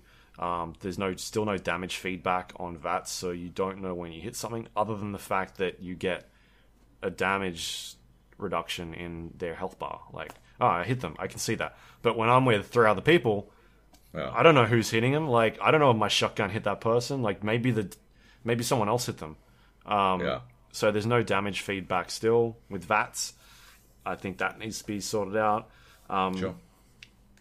One of my biggest complaints is I don't like that the map is uncovered from the start. I think it would change a lot of the way I feel about exploration in the game. I really like exploring in this game. That's one of the positives. But I think it would elevate. It would elevate that. I was looking for the word. I think it'd elevate that quite a lot if I was not running around the world and being like, oh, what's that off in the distance? And then being, I can go to my map. And, it's a Ferris wheel. Because I can literally see it on my map, right? Yeah. As opposed to being like, oh, what the fuck is that off in the distance? And then running for 5 minutes to go and see it. I mean, like, holy shit, this is cool. And exploring it. Whereas you can open the map and just see everything that's in the world and be like, all right, there's like no surprise, you know what I mean? Other than the small things that you come across in the world, like the world building stuff. That's really the only cool moments that you have, as opposed to like, I can see this thing off in the distance, I wonder what that is, and you go and explore. I think that's a missed opportunity. I wish that the map was like there was a fog around the map and you started in Vault 76 and then you just went and explored. Or you went in sort of the direction of the game. Because the game does tell you to go in certain directions, right? Like it forces you. There is a main storyline. It gets you to go to certain places. It doesn't force you. Well, no, it doesn't force you, but it's trying to get you to follow this path. Encourages it heavily, yeah. Yeah, and as you get to, like, here's the main part of the story, then there's, like, side quests and events that pop up, and then you start forming this, like, this trail. You don't have to follow it. You can go off into different areas, whether or not you'll be capable of taking on whatever is in that area, or if you can even get into that environment. It's up to you, but I wish that it wasn't spoiled for me. You know what I mean? I think that's the cool thing. Totally. You look at DayZ, right? DayZ is a perfect example for me because it is just it's a map. You've got the map from the get-go, like you might. Right? But it doesn't have landmarks on it. It's got fucking cities. Yeah. Yeah, you don't have, like, specific landmarks and shit. Oh, here's the power station. Here's the fucking whatever the fuck. Right. No, that's there. You have to go find those things yourself. If someone's like, oh, I got this sick thing from a power station down south, then you would have to go to the power station Electro, I suppose. But in this, you're just like, oh, is it this one or this one? And then they're like, yeah, cool. It's that one. Yeah, and so what I was going to say was, if you liken it to either Red Dead Redemption, where you're uncovering this map, but at the same time, you uncover an area, and you might not necessarily come across something in that area until you actually walk into it, or until you interact with it, and then Arthur will draw on the map and be like, this is the thing I found, and he'll draw in like a picture of this is the thing in that area, and that's now on your map. Or he'll name it, like he writes in the name of it, like this is the whatever cabin, and so you've now got a location name in there. Similar thing in the forest, where you start off with a map and it is blank, and until you start exploring areas, your character starts drawing in landmarks or like the outskirts of a specific, the environment. Whereas I wish that this game did this. If you were like everything, like the land was either blanked out or grayed out, you couldn't see it or something, or maybe it showed you a general layout, but when you went and discovered it, it's like, oh, I've discovered bloody blah, because that happens when you get to an area. It says discovered whatever, you get XP, and it comes up. All right, now it's on your map, and he fucking draws in the Ferris wheel. That'd be awesome, because now it's like, you're actually going out and exploring places, whereas I just feel like I'm yeah, I can see it all on the map. I know what's going to be there. And if you did it, like, I guess my pitch for the DayZ method, right? If they do, because I feel like DayZ is a huge inspiration when it comes to this game, like a huge degree of inspiration. If you did it the DayZ way, where they never fucking wrote it on the map, it would be a testament to like your personal map knowledge and your experience with the game world. And so, in that sense, like it's such a huge part of progression in DayZ is that you are personally leveling up. It's the Dark Souls philosophy of you are like your character doesn't get better. You as a person are better at this world. And it just doesn't feel like it's a necessity in Fallout. I just jump in, I go fucking teleport to one of my level 20 friends, and we fucking fuck up level fucking 16 shit, and I ping up fucking levels of like a billion miles an hour. Easy peasy. Like, yeah, like I don't need to learn the world. I know where a gun factory is. If I mouse over it, I know where the power plant is. I know where a junkyard is. For some reason, we set up a camp in a junkyard. Like, you've got the entire fucking post-apocalyptic world to live in, and you want to live in the fucking tip. Okie dokie, fair enough. Whatever you want. Maybe you just like mole rats. Yeah, that's the dream. Like I just don't feel like there's anything that I particularly need to learn. Like, it feels like everything. It's such a RPG style of getting you, like, incentivizing you to improve, where improvement is actual character leveling up. So you don't personally need to improve. You don't personally need to get better at anything. Like, it hands you so much. Like, if we go, the other clear inspiration, in my opinion, is Minecraft. If we were to look at Minecraft, right, you got to learn, like, there's so much to learn in Minecraft. You start by, like, punching trees and shit, right? But if you want to make anything, you got to, like, personally learn how to make shit. You got to, like, put the tree blocks in the right fucking order and stuff. That doesn't seem to be the case here. Like, I don't know if I just haven't reached that portion of it yet. But as long as you've got the right fucking blueprints, you can make whatever the fuck. Yeah. Right? Like, I mean, the game definitely does put you in this loop of, like, telling you how to do basic things in the world. Like, you start off that game with learning how to boil water and making the correct food. And then you start going back up the top, and it's like, all right, now we're going to set up a camp, and we're going to teach you how to build all these things in the camp. And then it's like, all right, go to the airfield base, and then find the blueprints for this thing. Like, it's trying to get you to do some of that stuff. But I feel like... Like, I don't know. I just don't think it should be telling you to do any of this shit. Like, because that, like, it shouldn't be breadcrumbing you on all this shit. It should have dumped everyone in the fucking game world and asked them to challenge them to work that shit out. To figure it out. Because that's where the community fucking derives from. Like, there's no reason to play with other people in Fallout 76 except to have a slightly easier time as shit. Me playing with the level 20s is good for them as well, because the Scaling. monsters scale between us, so they get slightly easier enemies. I get a fuck ton of XP. Like, everything works out really well for everyone. Like, that's the only reason to play with anyone. That is, like, it's classic MMO bullshit. But it doesn't make any sense, because it's not an MMO. That, like, it doesn't have that in it. It doesn't have that. It's like they read about MMOs or something. Like, I don't understand. They saw fucking the South Park episode on World of Warcraft, and, like, we probably do that. I think we can manage that. Like, that's their only experience with MMOs or some shit. I don't know. Like, it doesn't make any sense to me. The concept, the community aspect comes from that camaraderie of learning together and growing, and, like, that might come. Like, I guess Gerald was talking about how he's got 3 of the nuke codes. Yeah. And he needs 8 or something.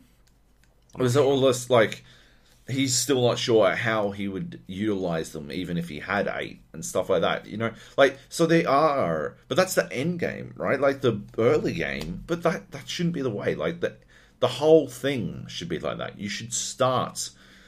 We start in the dirt, and we'll die in the dirt. You should end in the dirt. You should fucking.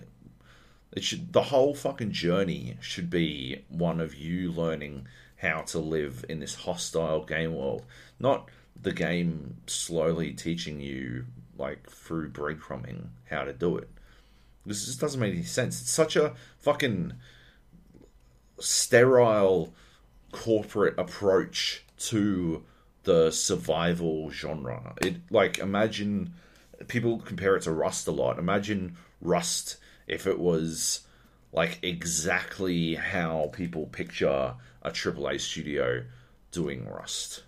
That's what it is to me. Like, imagine a survival game if it is all of the fears of the neutered experience of a AAA title. You know, the corporate appeasing stockholders version of a survival game. Technically, it ticks the right box on Steam, yeah, but actually doesn't live up to what those games promise.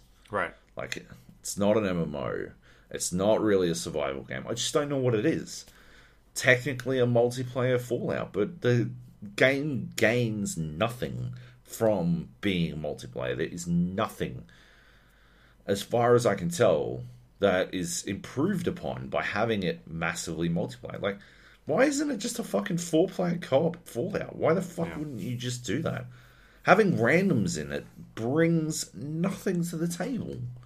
It's just so weird. And like I got murdered, and I clipped it. I had literally no fucking idea what had happened. Because everything I've heard is that, like, you're supposed to be generally safe from being, like, just fucking punted on. But if the person who does the murdering happens to be 41 levels above you, then there's nothing you can do about it. Like, you will just get shredded. I just got shredded. Like, I was fucked. I never could have done anything, like, regardless of what I wanted. I had no fucking option. And obviously, I'm the gentleman bandit. I murdered my fucking way across Chernarus. I have done despicable acts. I troll in fucking every single game I play ever. We were playing Battlefield 5 the other day, and I jumped in a Jeep at the start of a round, and it was full from the get-go. Like, immediately full. Everyone jumped in. There was 5 of us, and we had 3 extra people standing on top of the Jeep. So I turned and drove off into the out of bounds area, so far that nobody reached it back, and all 8 of us died instantly. I am a dickhead. Like, hardcore a fuckwit, right? So, like, it's not like I have a problem with people being fuckwits in video games. I'm cool with it. I think people being fuckwits in video games significantly improves a lot of video games.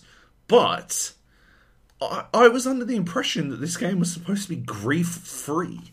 And I don't understand why you would have opt-in PvP if a level, like someone who's 41 levels above you can still come over and, regardless of whether or not you opt in, murder you in microseconds. I have no idea what the fuck the point is. Like, yeah, what? Especially when they don't get anything for it. Right? They are literally just doing it to grief. Right? And that's, like I said, that is fine. I'm cool with griefing. But it's supposed to be grief. Like, they've created these mechanisms to avoid griefing, to neuter the impact of griefing on people's, like, game experience. And they don't appear to work. So now, I'm going to go back, like, if I go back into the game, I'm going to have to be wary of everyone who is significantly higher level than me. And that makes sense, right? In a game where you could, if it was World of Warcraft, and I'm in, like, contested area, yeah, why the fuck not, right? Like, Yeah, that's what I have coming. Like, if an ally wants to, like, roll up on me and fuck me, maybe I shouldn't have been way out of my fucking league. But that's not what this game is supposed to be doing. So, yeah, all I've got is questions. If that's not what this game is supposed to be doing, then why the fuck did it happen? Why wouldn't you want that to happen? Right? Why wouldn't that be a portion of the game that you enjoy? I remember you were talking about it after your preview at the Greenbrier, you know, because it's been a question for me from day dot. And you look at the answer the Sea of Thieves guys had, right? And they were like, to have the organic storytelling experiences that you want, you have to accept that people are going to grief, right? And you have to trust that people will find it more enjoyable to not grief, right? But you have to allow them the ability to grief, or those storytelling experiences will never happen. That's not what you came back from fucking Fallout, the Fallout preview with, right? They were actively trying to stop that shit. I just don't understand, man. Like, I honestly don't understand. I don't understand how I died so quick. Like, does he just have a fucking minigun or something? Yeah, he had a minigun, like on the vault suit, not the vault suit, the power armor. Power so he had that, yeah. And then obviously him being 40 levels higher than you. So if he is the same level as you or around the same level, that's when the chip damage comes in. But because it's so far above, that chip damage is still there, but it's just significantly higher. And so you'll die, and then you get the option of being like, well, I don't want to do that anymore. So you can block them, and then they can't do anything anymore, or you can respawn, or I think there's like a revenge thing, which so revenge. What did that mean? I wasn't gonna pick it because, like, what if it put me in a 1v1 like in Grand Theft Auto? I'll just fucking die again. What the fuck is the point of that? Yeah, I don't know. I haven't done any PvP yet in my games. Everybody has been nice to me, which has been different. Yeah. But yeah, as I said when I came back from that preview, the PvP is not something I'm interested in its current form. It doesn't appeal to me at all. So, yeah. But what is interesting is the interaction with the other players in the world as well. All of my interactions have been pretty positive. I had obviously the one where we were playing the other day, where Gerald and I teleported to our mate he's like in the eastern side of the map. I haven't been over there yet. And he was at this power plant, and so I teleported to him just to check out what he's doing. And we get inside this power plant because it's an area where you can claim, and claiming areas sometimes give you resources. You can build on them, build bases, and then you get resources. Like sometimes it's like you'll get aluminium or food or gold or whatever it is that the thing does. So you can claim it, and that becomes like a PvP area where other people can come and try and take it from you.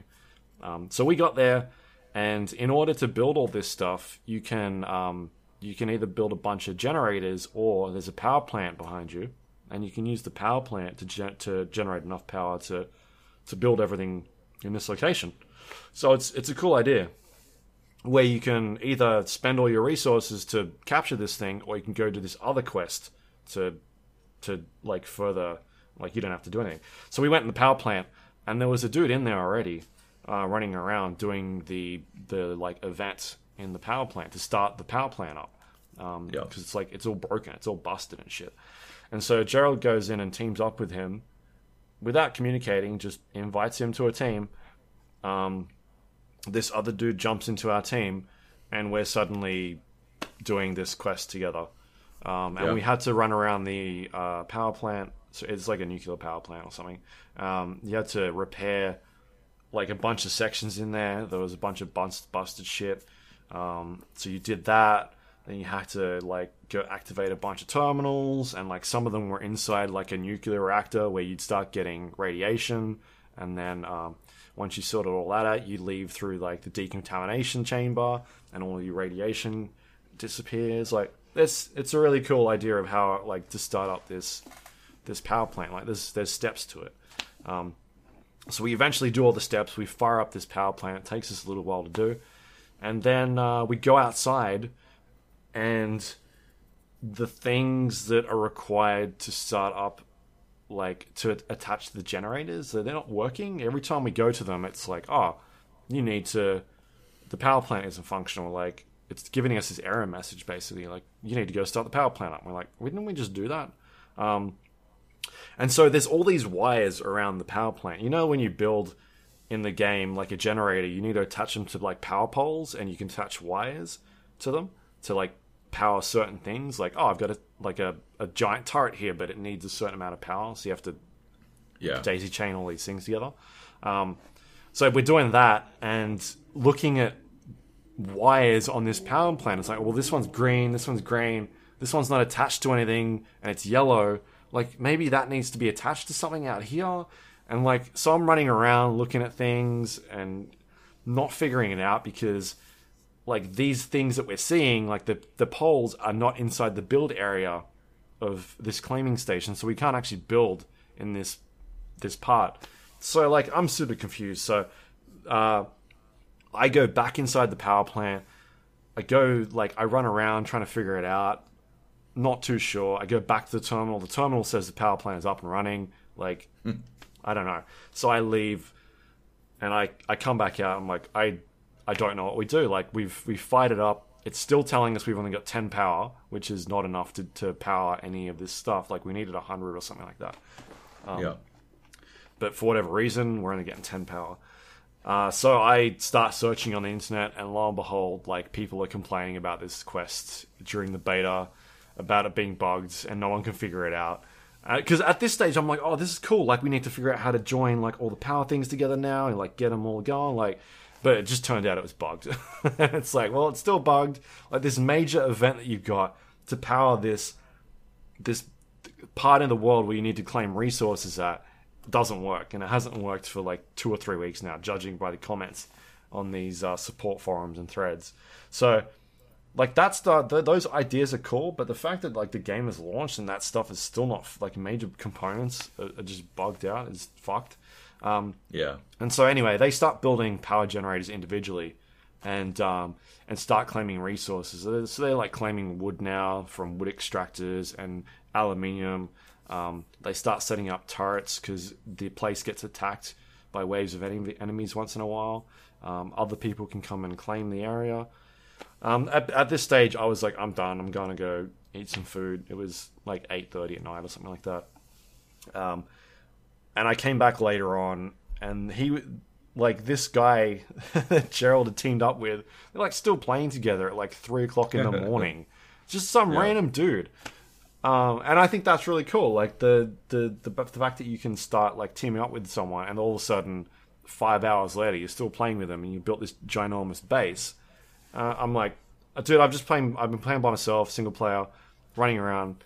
I'm going to bed now anyway. So I get up the next morning, and he's playing again at some stage. But then you send through that clip, and it's the same crew. So they've still got this base going like 12 hours later. Yeah. And I'm like, holy shit, like they've been maintaining this for a long time. So I think that stuff's really cool. That is cool. Like that, right? Yeah.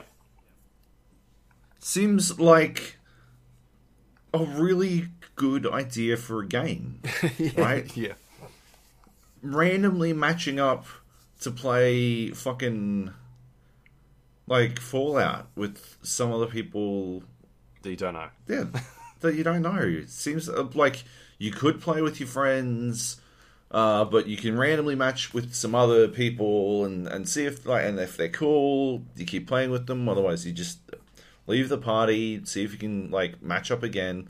Maybe like open yourself up to be matched with people or whatever, and see how you go.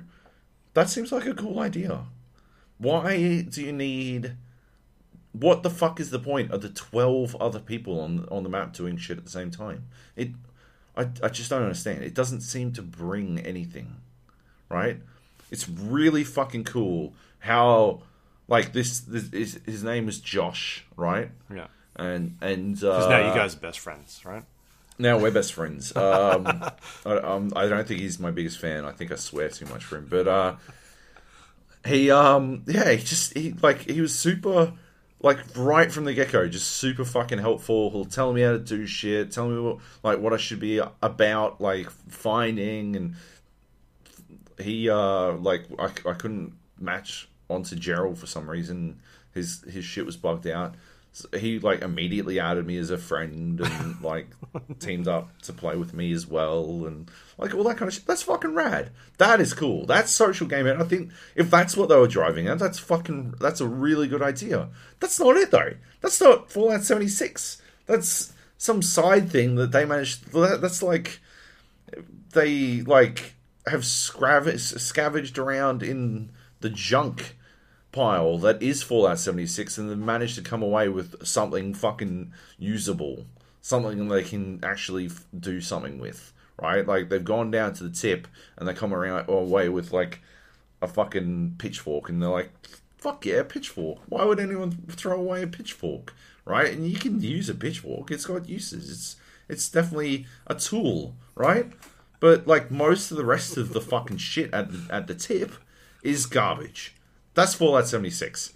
A whole bunch of garbage with a couple of fucking decent bits and bobs. Some copper wire in the corner. Some copper wiring, yeah. Oh, man. There's another moment I had where, and I don't know if you've done this yet, but it was another event, and it was a food processing plant. And no, I didn't. I get to this processing plant, and so events are like an area where other people can join in and help you. And then if you all complete it, you all get the reward, including XP.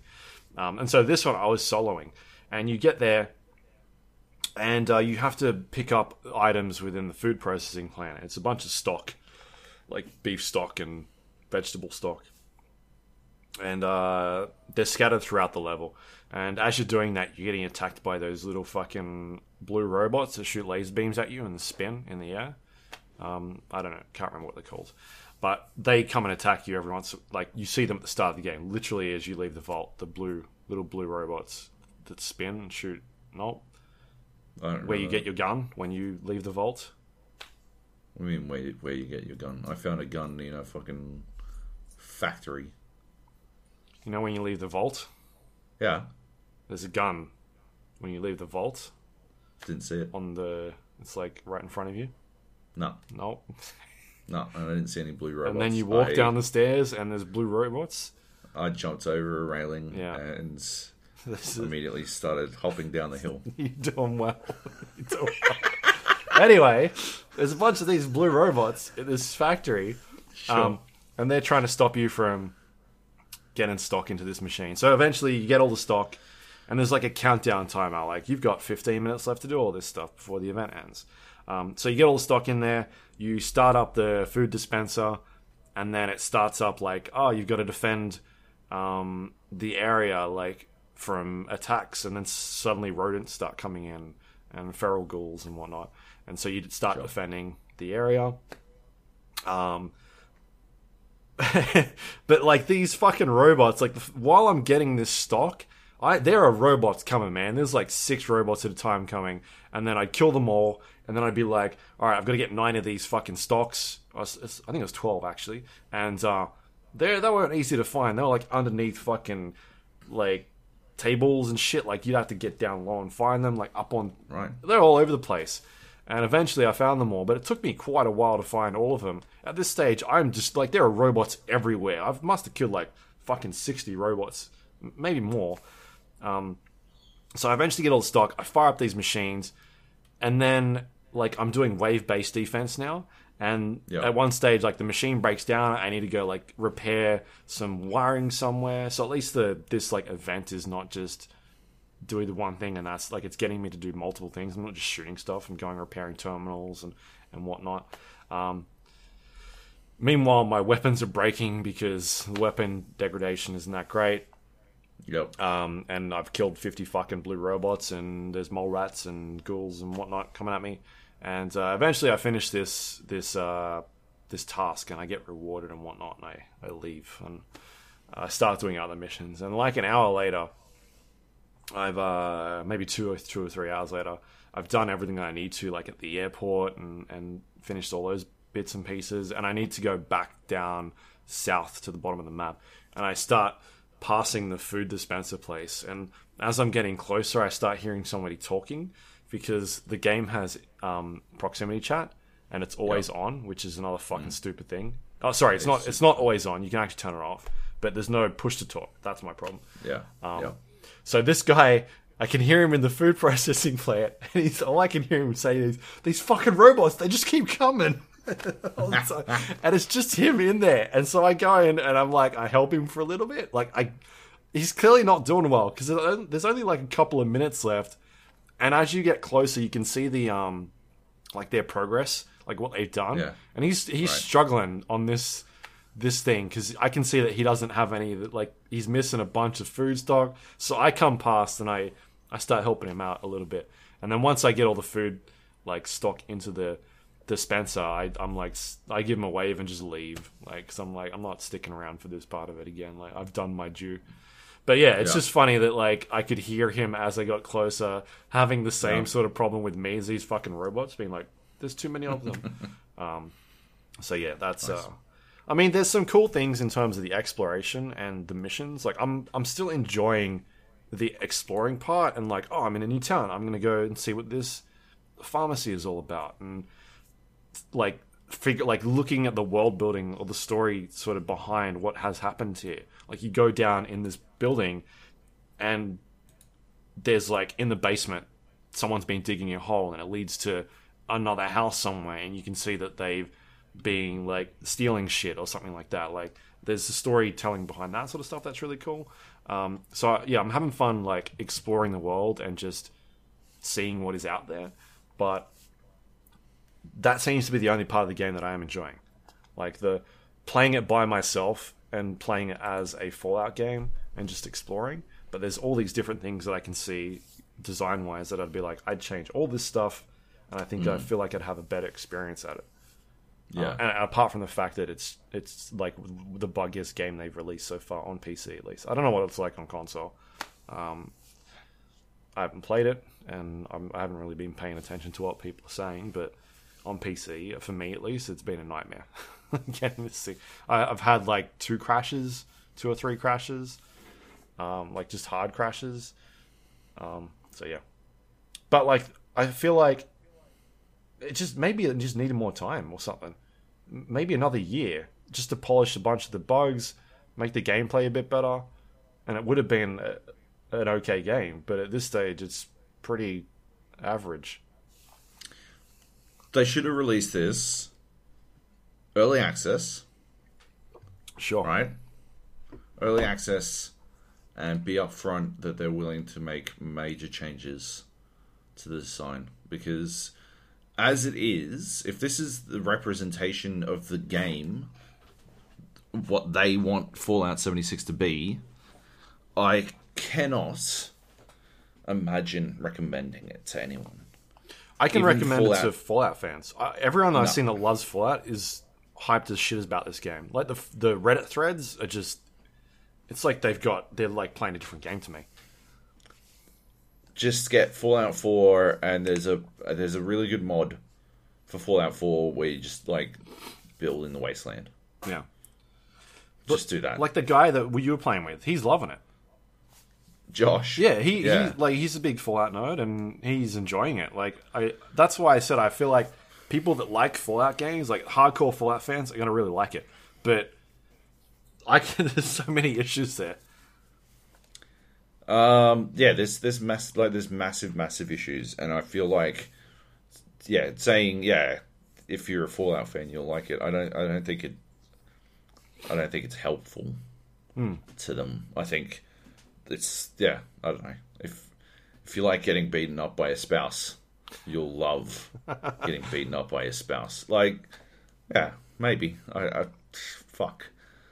Like, you have to overlook so much shit. Yeah. And there just doesn't. It's just half baked. Yeah. Doesn't make any sense. Yeah. Anyway. If you are a Fallout fan, don't get it, in my opinion. Get Fallout 4 and I can't remember what the mod is. I'll see if I can find it. and I'll chuck a link in our Discord. But it's basically what I feel like this is trying to be, but also this has multiplayer.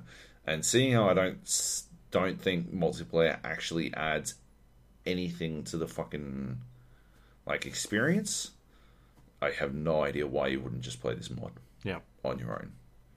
Like you could sit in a Discord with a mate, and you could both play the mod at the same time, doing independent things, and it'd be just as impactful as playing with friends in Fallout 76.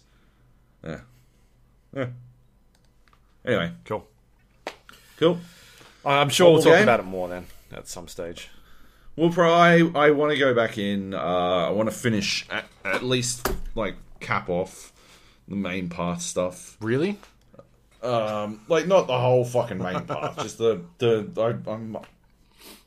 I don't know. I think 30% of the way through the starting core missions, and then I got distracted and started doing whatever the fuck I wanted. So yeah, I want to at least finish that off and see see what it leads to. But otherwise, I don't know. It's a hard one to get me to go back into though, because I mean, I could play a game that feels like it's underbaked and unfinished, or I could play one of the best fucking shooters I've played in a long fucking time, which is Battlefield 5, which I am absolutely loving.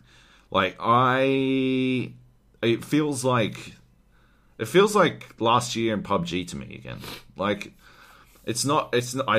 under no fucking illusions. I do not think it's going to be as revolutionary. But I am frequently playing it at lunch and accidentally playing for 4 hours. Playing it, being all I'll just stay for one more map. And then suddenly it's 5 o'clock and I'm like, wow, I have pissed away my fucking afternoon. I would love to continue playing, but if I don't do some work, I am going to not sleep at all. So, yeah, it's fucking awesome. I cannot believe how much I think they've nailed this, launch. No, actually, launch is not the correct word.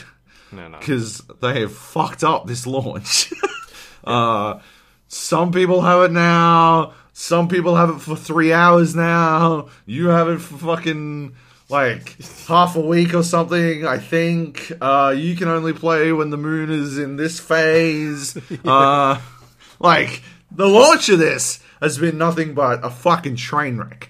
But, yeah. As a game, it is probably the best I've seen a Battlefield come out as a game in a long fucking time. In maybe even since 2. Because, yeah, I love every map. There isn't a map that I hate. And I'm trying to think about what made me hate the 2 maps that I hated on 1, which was Sewers and Sinai. It's all circle. Yeah, they did it correct, right? They laid that shit out correctly. Yeah. The ones we didn't like were either overbalanced, straight lines. Yeah. Yeah, or Sinai, I guess, is technically a straight line plus G down here off in fucking Western Australia where nobody gives a fuck about it. Pointless. Utterly pointless. I hate those maps. Yeah, these ones, they're not like that. Yeah, they're properly laid out. And they're good as well. The fucking, I think the one I'm probably most tired of, because I think the way the map rotation works, when a new server kicks off, you will tend to play it a lot. Is Fjell, which is the mountain map. And I only tire that one because it is a fucking pilot's wet dream. They have a fucking field day on that map. Yeah. And there's just not enough. There's not enough opportunity to take them down because Like, well, there's you mountains can't spawn covering. in a tank. Yeah, you can't spawn in a tank, so you can't get the fucking AA tank in. So your only options are AA emplacements, and by now every pilot knows exactly where those are, and they bomb the fuck out of them every single time they fly past. So you just get sort of fucking bone zoned if you're trying to take them down. You just have to sort of avoid them. And so that sucks a bit. But like, even that map is fucking amazing. Every time you fire a gun in that map, it echoes like nothing else. It sounds fucking spectacular. It is the sound. I think Nate said it in his Oz Games review, maybe his piece for Red Bull for me. Right. But like I agree with him. I do not know how they somehow make the sound better every single Battlefield game. There is no game that compares in terms of sound.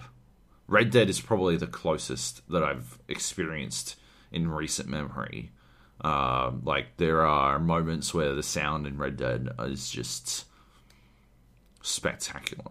And Battlefield is constantly amazing sound, that like sort of that momentary delay when you see the fucking V1, like in that video where where they shoot a V1 directly at me, and I'm a couple of 100 meters away from another V1 landing, and so you see it land, and then there's a microsecond before you actually hear the sound of it. Like, they model that fucking explosion, shit like that, like, just fucking amazing. So yeah, Fiel in particular is that sound, the echoing off the mountains, beautiful, absolutely beautiful. But yeah, there's, apart from not knowing how to deal with pilots when you don't have an AA tank available, like there's nothing that I don't like about it. Like, it's just, it's so well done. There are tiny quality of life improvements that they could do, but otherwise, I think it's spectacular. Yeah, it's the best fucking, like, at launch version of Battlefield, I think, since Battlefield 2. Like, it just come out of the gates really fucking strong. Great maps. And like, the other thing is, like, there's more stuff coming. They've got more maps coming, and they're committed to that shit in a way that they haven't been before, which I think is really good. I don't know. Yeah. What do you think so far? Because you've played it a little bit less than me. I've got, 30 hours already on record. So what am I, like, level 15 or something? Around there. Right. Yeah. I'll talk about negatives. Sure. For whatever reason, and I don't know why, the second or third time I booted it up, I was getting like 3 frames. And it turned out that DirectX 12 had switched on for some reason. Oh, right, yeah. And like, I don't know why it happened, but I was talking to, like, through it with Nate, and he's like, check DirectX 12 if that's running. And it was running, and as soon as I switched it off, I had to obviously restart the game. And it started working again. So I don't know what was going on. I've had, like, a couple of crashes. I don't like the menus. I think the UI is terrible. The menu system they've got, it's still not great. Like, It's a bit slow. Like, I think it's bad. Like, going outside of the game when you get unlocks to... Oh, that's annoying as fuck, yeah. So, like, that's one of the quality of life things that I think they could absolutely improve. Yeah, like, here's all the shit you've unlocked for this gun. Skins and new reticles and all this stuff. And it's like, but you actually have to leave the game. And fuck that, because trying to get back into the game, you'll be sitting there for half an hour while you're waiting for the queue to fill up. Or for a queue to free up. Yeah, I don't get why it's not... Like, why can't you do that in the game? Why can't I be like, oh, I want to touch this new thing that I got, or whatever? It's so dumb. So that's bad. I think I haven't played the single player, but I still think the single player is pretty average, or maybe below average even. It didn't blow me away at the preview event that I played it. I played through them. I think one of them, the fucking jail guy, the SAS guy, bad mission. Don't like the story. I do like the gameplay, but it is sort of Far Cry 5 light. Yeah. Right? It feels like you're taking on an outpost, and it's not quite as good as what Far Cry ever did. But I think the other two stories are really good. Tiralua and Nordlys. I think they're really good stories. So, and I think they're really well done. Like, I think the voice acting is good. So yeah, I dislike them. What else is there? I like that they have fixed the attrition stuff with the, you don't have to spawn as support and just give everybody ammo. I think it's better that everybody starts with ammo now. I disagree, but I just didn't like it. I don't see why I have to spawn and give everyone ammo. It was just dumb. Why hasn't everybody already got ammo at the start of the game? I guess my other thing is, like, because they've lowered it to 4 players per squad, it feels like it's sort of like the recon sniper, right? Yeah. It seems like that for a team-based game that they're going for now. Like, the sniper seems like detracted from what they're trying to get players to do, like stick with your team type of thing. Yep. So that decision is weird. If it was 5 people, then maybe I could understand. You either go with a sniper or a tank person, and if you're not in a tank, maybe you can go sniper. But with 4, I don't know. It just seems like not enough, because then you're just rolling around with 3 people. I think you can get away with 3 people. I think if you've got one other person who's watching your back, me and Nate have 100% held points against multiple squads as just a gruesome twosome of a support and a medic, and I think you can do it. I think 3 is fine. It sucks having a tank person, but it sucks harder having a recon. I think the biggest problem is that they have nerfed the combat recon, the aggressive recon that you guys used to play in Battlefield 1. Yeah, it's just you can't do it anymore, I think. Well, the guns that you start off with are just trash because they don't shoot fire stuff. Yeah. So you basically you do have to sit back, and it's detrimental to your squad. The other thing is that it absolutely doesn't play into the squad play mechanic. That's probably my biggest criticism of the game, is that they don't want people to play as recon, clearly, because none of the game is based around supporting that play, but they also don't seem to have the nuts to just remove a class, and I don't understand why. Like, why is it still there if you don't want people to play as it?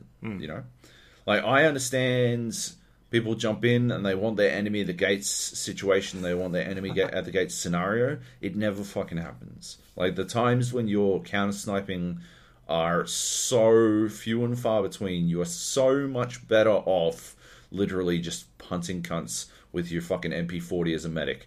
The moment I see a glint, I will just shoot at them. I don't give a fuck. I know suppression is going to make it hard for them to actually plink me, so I don't give a fuck. I'll just shoot at them. I see the glints, I shoot at the glints, and then I get in cover. Easy fucking peasy. You still get beamed every time you don't see the glint in time. Fine, whatever. But they're not contributing to their team, so they will inevitably lose. And that, to me, means that the recon as a class is specifically not supposed to exist. If they can't contribute to the win, then why are they in the game? They're just there to get kills, right? But why? And if everything you do is built around getting people to be a part of the win, then why are they in the game? There is the fact that they've gone back to actual resource tickets based on lives. So losing a player and them not being revived will actually lose you a ticket. So you could argue that a recon has the facility to impact the team's score, but the utility available to teams to stop that from being a problem is too great.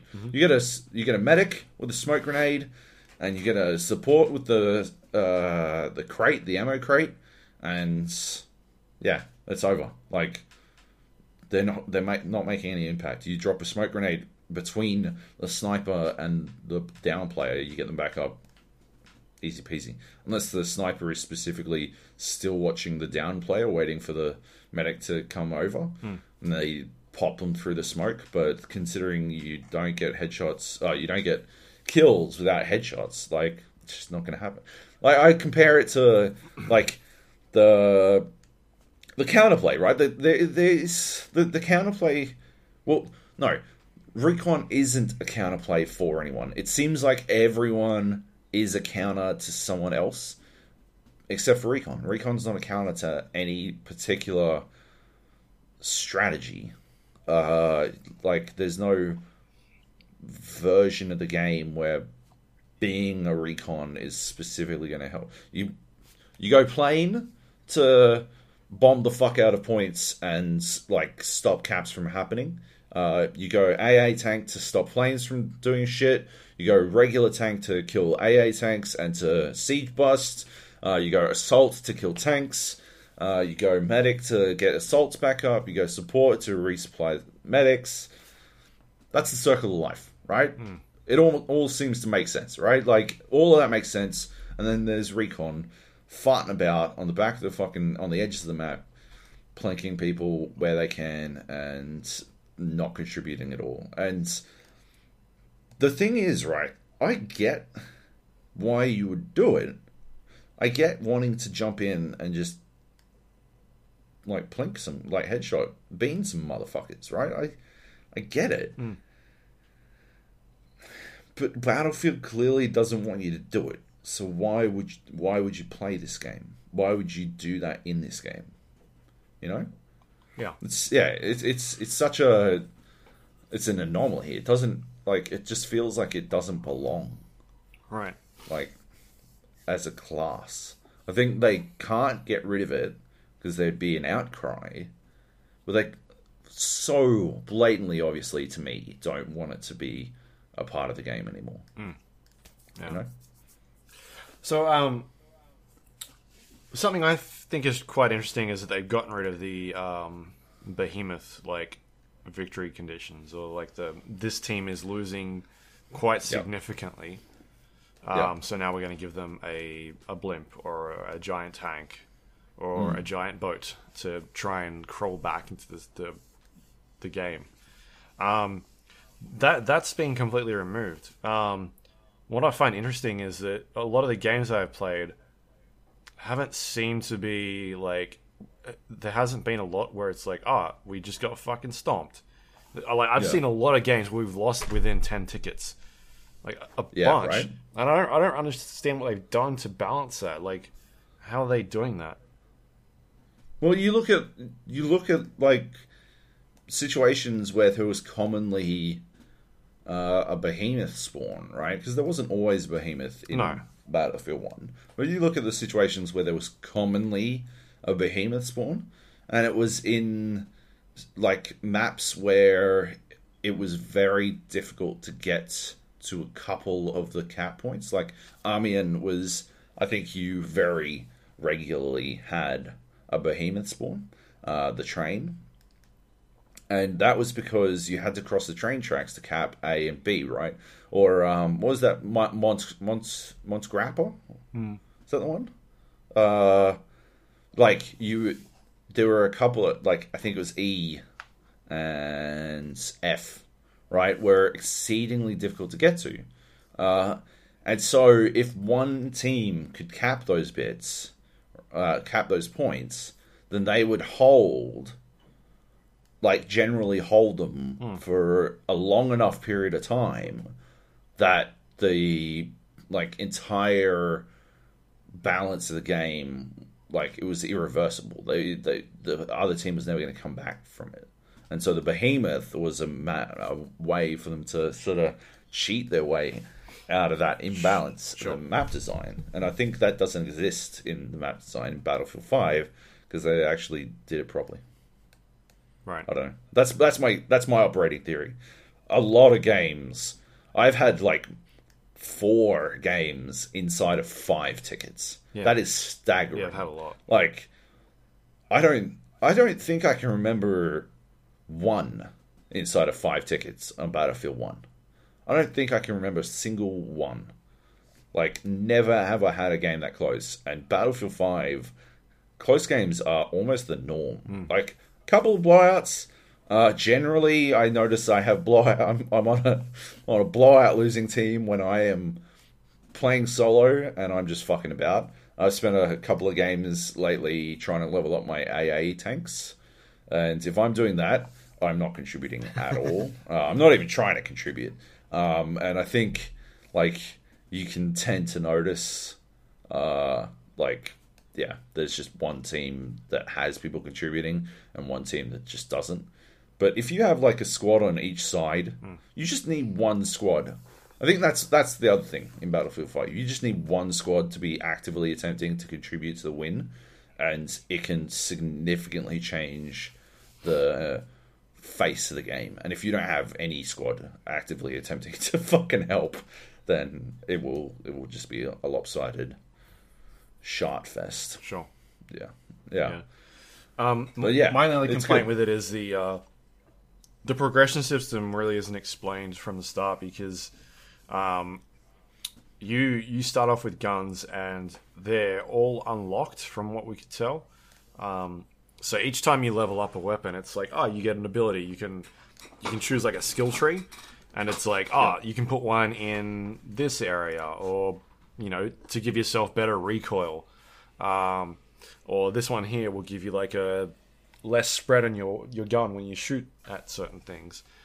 But they just don't do like a really great job of explaining like that's a thing you need to go and do. Because when we fired it up in the beta,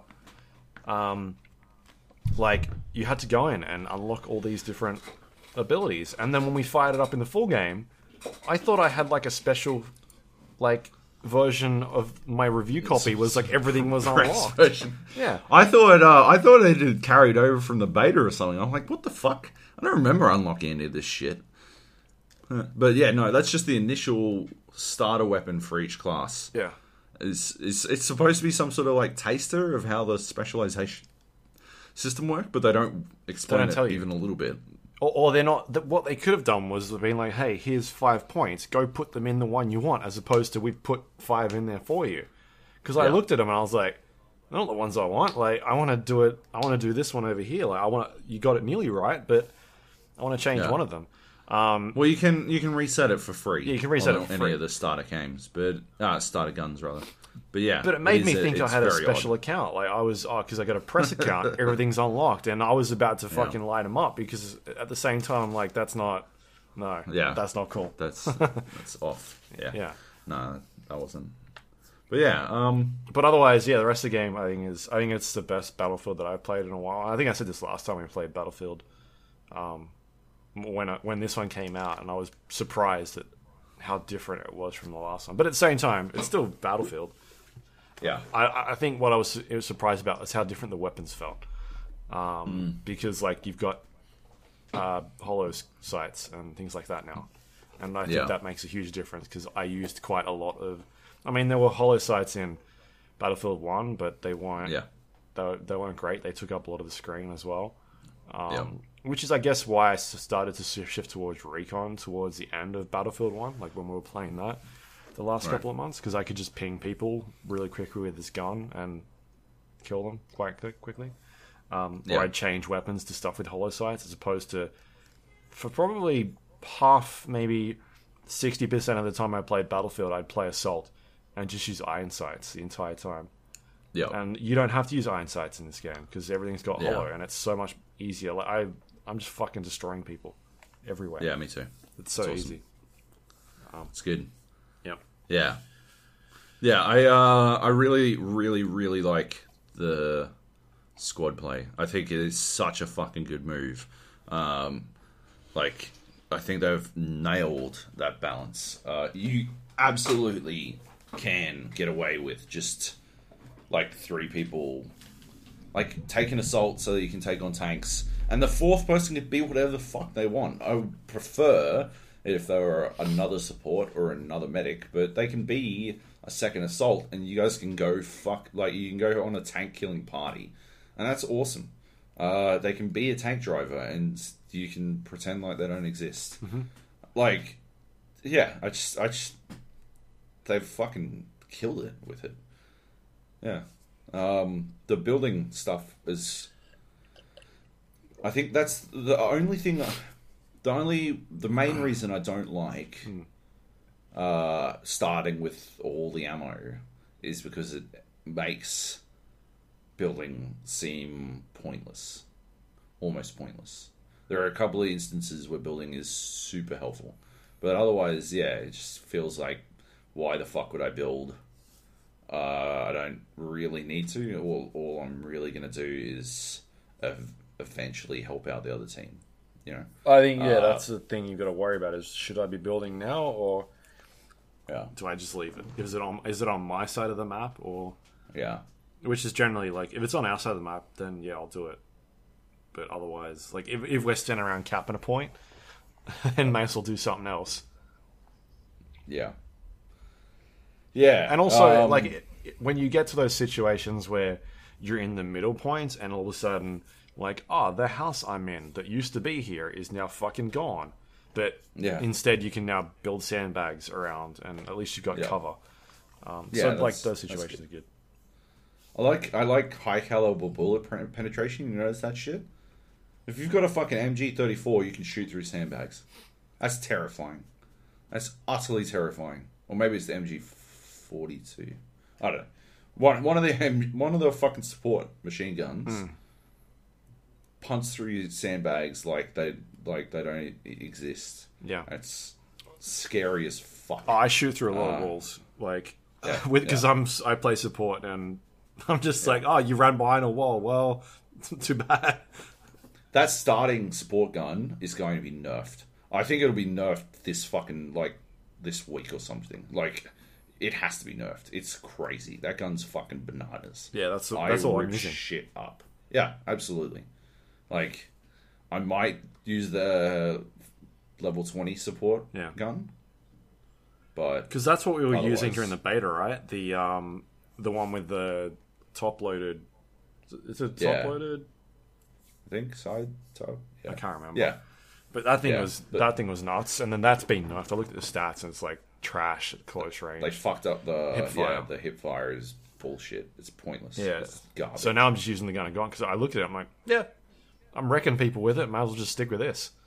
It rips. It rips. For medics, I use MP40, and I don't think I'll ever change. It's fucking amazing. I can almost outshoot an assault with it, so why the fuck not? Yeah. Assaults, I'm actually trying all the different guns out. I don't really have a preference. I will default back to the Tommy gun, but yeah. And I haven't played a single second of Recon yet, so... I think I played for a little bit, but it was solo. Yeah. All I've played is, I think, support. Because that's what I was playing during the beta, because nobody wanted to play support. Right. I came late in the beta, and everyone was like, you need to play support. I was like, alright, fair enough. Guess I'm playing a support. Do you use the crate or the pouches? Because I know you don't like the crate, right? So I didn't like the crate during the beta because it didn't give you anything. Now it gives you secondaries, but that's only for certain classes. So for me, it's useless because all it gives me is a mine, like an extra mine, and I'm like, it's pretty good, dude. I'm like, fuck that. Switch your mine to the Bouncing Betty, the anti-personnel mine. But do you know how many fucking tanks I blow up? Oh yeah, I think I've blown up more tanks in the last week than my entire lifetime in Battlefield 1. I get a tank kill all the time. Like, I'll just run around on a road, you get and I'm like, I'm gonna put him in here, and like 5 minutes later, a tank kill. I'm like, oh yeah, cool. I'm not like nowhere near them. The good thing about the crate though is if you get the Bouncing Betties, because you start with one mine. Yeah. If you put the crate down, you can get a second. Yeah. And so you can put two of them down next to one another, and that actually kills people. Yeah. A single Bouncing Betty, no kill. Two Bouncing Betties next to one another, insta kill. I've gotten a fuck ton of kills with Bouncing Betties. I've been lit up in the chat for my Bouncing Betties. Yeah. It's pretty good. So, but didn't they change the way crates work? Where it used to be AOE with the crates, like you would resupply people in that area, Is that not how it used to work? I don't think so. Right. Maybe that's BF1. No, that's what I'm talking about. Battlefield 1. Oh, right, yeah. Yeah, I'm pretty sure that's like you put a crate down and people in an area... Everything in Battlefield 5 is more meticulous. Yeah. So it's more, like, deliberate. Right. So now you have to actually... If I put a crate down, you need to go and interact with it to pick up ammo. And I'm like... Our playstyle doesn't really fit that too well. Because what I do is... someone will be out in front, like... Because I'm support, I'm not out in front. So I'm supposed to be at back, or... 2 or 3 people behind. And so while people are running, I'm throwing ammo patches at them. I'm constantly fucking throwing. I've got it balanced in my mouse now. Like, it's on my mouse. So I don't have to move my finger away from right to press 3. Yeah. I can just fucking keep throwing ammo. And so we're always moving, and so I'm always throwing ammo. Whereas if I put a crate down, it's like... all of a sudden our momentum stops, and we've got to... Just call it out. I mean, we're only always running because we're on our way to somewhere else. Yeah. Right? So, it's only 200 meters before we get to the next spot where we're stopping for... I don't think you understand how much ammo I throw. Like, I am throwing ammo all the time. I am getting so... Like, every time we're in fights, I'm standing and I can't see someone, I'm just ammo. I'm just standing there throwing ammo down. For me, I think the pouches are way better if, like, you're trying to keep everyone apart from your squad up. But if you only give a fuck about your squad, box all the way, man. Crate all the way, I reckon. Because we'll see. Maybe I'll swap for a little while. It's too good having the extra utility. It's like the extra fucking smoke grenade is fucking perfect. Or being able to replenish your smoke grenade is fucking amazing. I wish you could do your real grenade. That'd be good. The other thing is that when I was playing it, it kept being like, oh no, you can't put your crate down here. You can't put your crate down here. And I'd be like, alright, well now I'm trying to find a fucking spot where I can put my crate down. And that was a bit annoying. So yeah, maybe I'll swap for a little while, see how I go. But otherwise, I'm quite enjoying just playing solo support, just throwing ammo at everyone. I'm up to like... level 5 mastery on the KE7, the support. Yeah, I think I'm past that. I got like all the gold stuff. I'm like halfway through the gold tree on that bad boy. Yeah.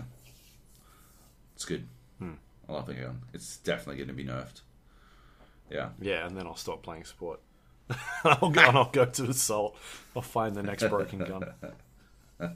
Yeah, because that's surprising because I was primarily assault in our Battlefield 1 team, and then like towards the end is when I switched to recon. Yeah, for bits and pieces because that gun came out that the guys were like, yeah, this one's pretty broken, so I'm all right. I'll use that. But yeah, I haven't played assault at all, which is interesting. But a lot of tank kills still, which is surprising for me. Because I'm using mines, and so I just run up to tanks sometimes, and I'll just stand on them and put them on top of them.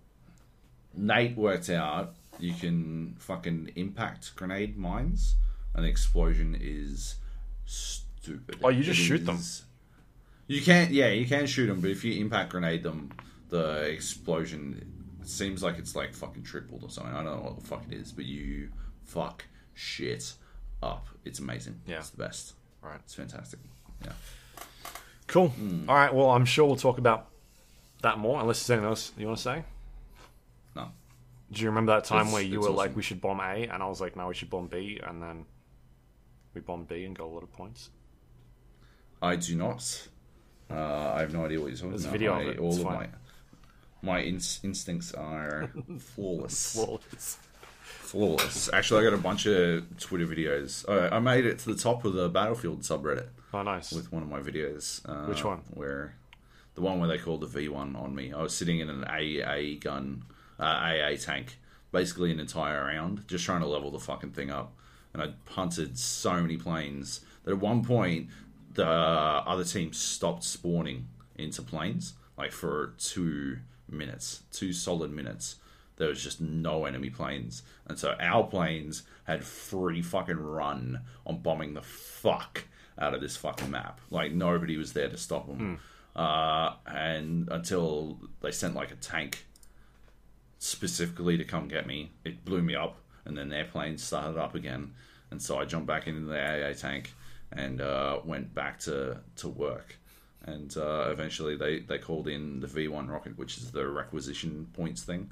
And they called it directly in on me. And I sat there trying to shoot it down from the air because I figured that would be cool if you could.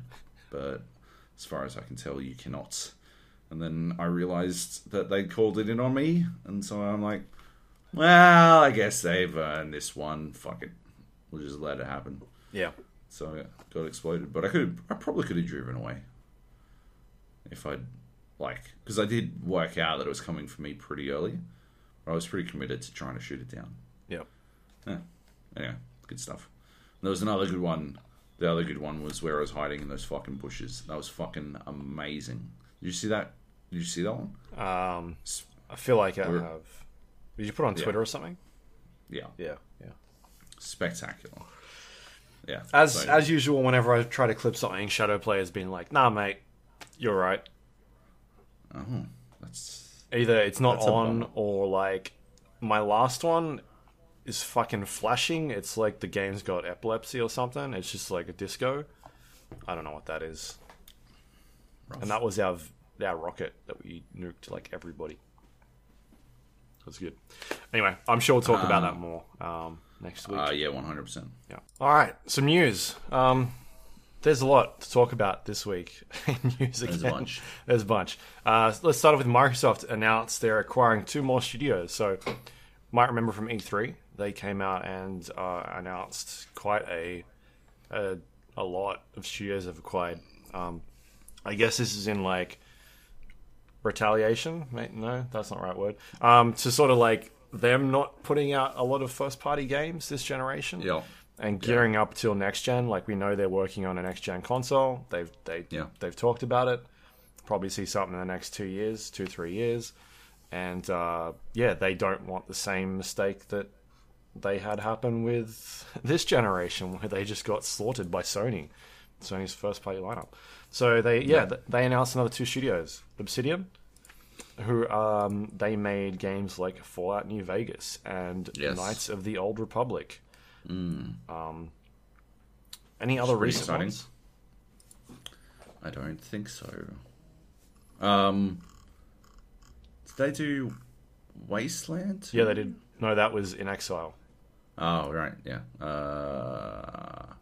They did a Kickstarter game though, right? I'm just trying to look through and see. Alpha Protocol. This like list is really not great. Tyranny. Tyranny. Yeah, that's the one, the most recent one. Yeah, Pillars of Eternity, which. Oh yeah, actually, that would be more recent, I think. Which is their most recent game. Yeah. Which reviewed pretty well. Mm. Yep. So Obsidian is there. Second game is In Exile Entertainment, who is Wasteland 2 or Wasteland 3. The Wasteland series. Wasteland 2. It's interesting that they've gone for very hardcore RPG makers. Yeah. I think that's an interesting development, because if they're gearing up for a console release, I don't really see how those studios play into that 100%. No, that's looking at 5 years from now, maybe. Yeah, but or maybe they've been working on something since maybe a year or 2 ago. They've only just announced it. I doubt it though. It's exciting though. I'm excited. They're both great studios, but we could see what they come up with. I'm about it. Cool. Yeah, for What's sure. Next? Let's go with PUBG's coming to PlayStation 4 in December. Cool. Fine. Fair enough. People were pretty excited about this announcement because PUBG came out and said we're making a big announcement, and it was just that, which people knew was coming anyway. They didn't talk about a new map or anything, so yeah, bit of a letdown. Cool. After that, we've got Rainbow Six Siege. Some new characters have been announced. 2 new ones. Moroccan, right? Yep. Yep. Have you watched the videos? I watched one of them, and I was very confused. Okay. So the first one was, it looks like another trap hero, a defender. Yeah. From what I can tell.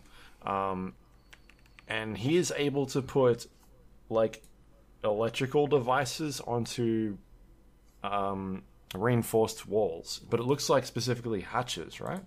Is that what you got from it? Yeah, I'm pretty sure it is, yeah. So it looks like a counter to... Looks like... I think I wrote in the chat, our group chat, like, he looks like a roof bandit. Like, so bandit can put electrical batteries onto reinforced walls to stop people from doing things on there. This guy looks like he's able to put them on the roof. But yeah, that just, like, now I'm confused because we're just speculating at the moment. Like, what does this person do? Why can they put them on walls, or is it just specifically hatches? In which case, if he could do them on walls, why not just use bandit? Like, there's been talk about bandit getting a change, so I don't know. Yeah, I feel like it'd be interesting to just make this person be like the electrical one and maybe change bandit a little bit. I think that'd be a cool way to go about it, but we'll see. The second person is Nomad. And she is able to, from what I could tell, is an attacker. And it looks like, from the video, is able to place traps in the environment, and it will like knock people around or something. Trap? Yeah. Like, because you see them come flying out of the air, so I don't know if it means they're getting knocked about, like launched into the air, or like a concussion thing. Yeah. It's hard to tell from that video, but I'm sure it's on a gun, right? So that's pretty interesting. Yeah, I really don't understand how it works either. I don't know. I don't really understand either of them, to be honest. Yeah, and these are teasers. They haven't explained anything yet. We'll get a full explanation, I guess, at some stage. Yeah. Isn't there a big tournament this weekend? Is that what's going on? Is that this weekend? It's free to play this weekend. Right. Cool. Maybe it's not. Yeah. Dead Cells patch notes. Do you have these up? Yes. Here it is. Fucking tons. Version 1.1. Thanks, Racy, for pointing these out on our Discord. So they're adding a new custom game mode where you can customize your runs the way you want, unlock and relock items, enable special gameplay adjustments, change the rules. You do whatever you want in a run, which is pretty fucking sick. They're changing the cooldown mechanic, which is a bummer because it was my favorite mutation situation, but they're removing those mutations, adding 4 new ones so that now you can reduce cooldown by killing enemies, killing at distance, parrying, and by dealing crits. So, like, changing up that system is pretty, like, it's a good idea. I was just very used to how it previously worked. Bosses don't drop legendaries anymore, which I think is odd. Only available as random world loots. Yeah, I don't know, man. I feel like that ramps up the RNG of getting one pretty significantly. You were sort of always guaranteed one with the boss drop legendaries. So I don't know that I like this change necessarily. But apparently you were just getting too many of them. Just make it every second boss or something. I don't fucking know. There was another good one. I can't remember what the fuck it was. Time doors. Nope, that wasn't it. The mob auto-scaling mechanic has been removed completely. So it used to be the mobs would scale to how powerful you are, but now every level has a fixed difficulty level that won't adapt to you, which means the further you get in, the more powerful they will become, so you will also need to become more powerful to keep up with them, which I think is an awesome change. Yeah.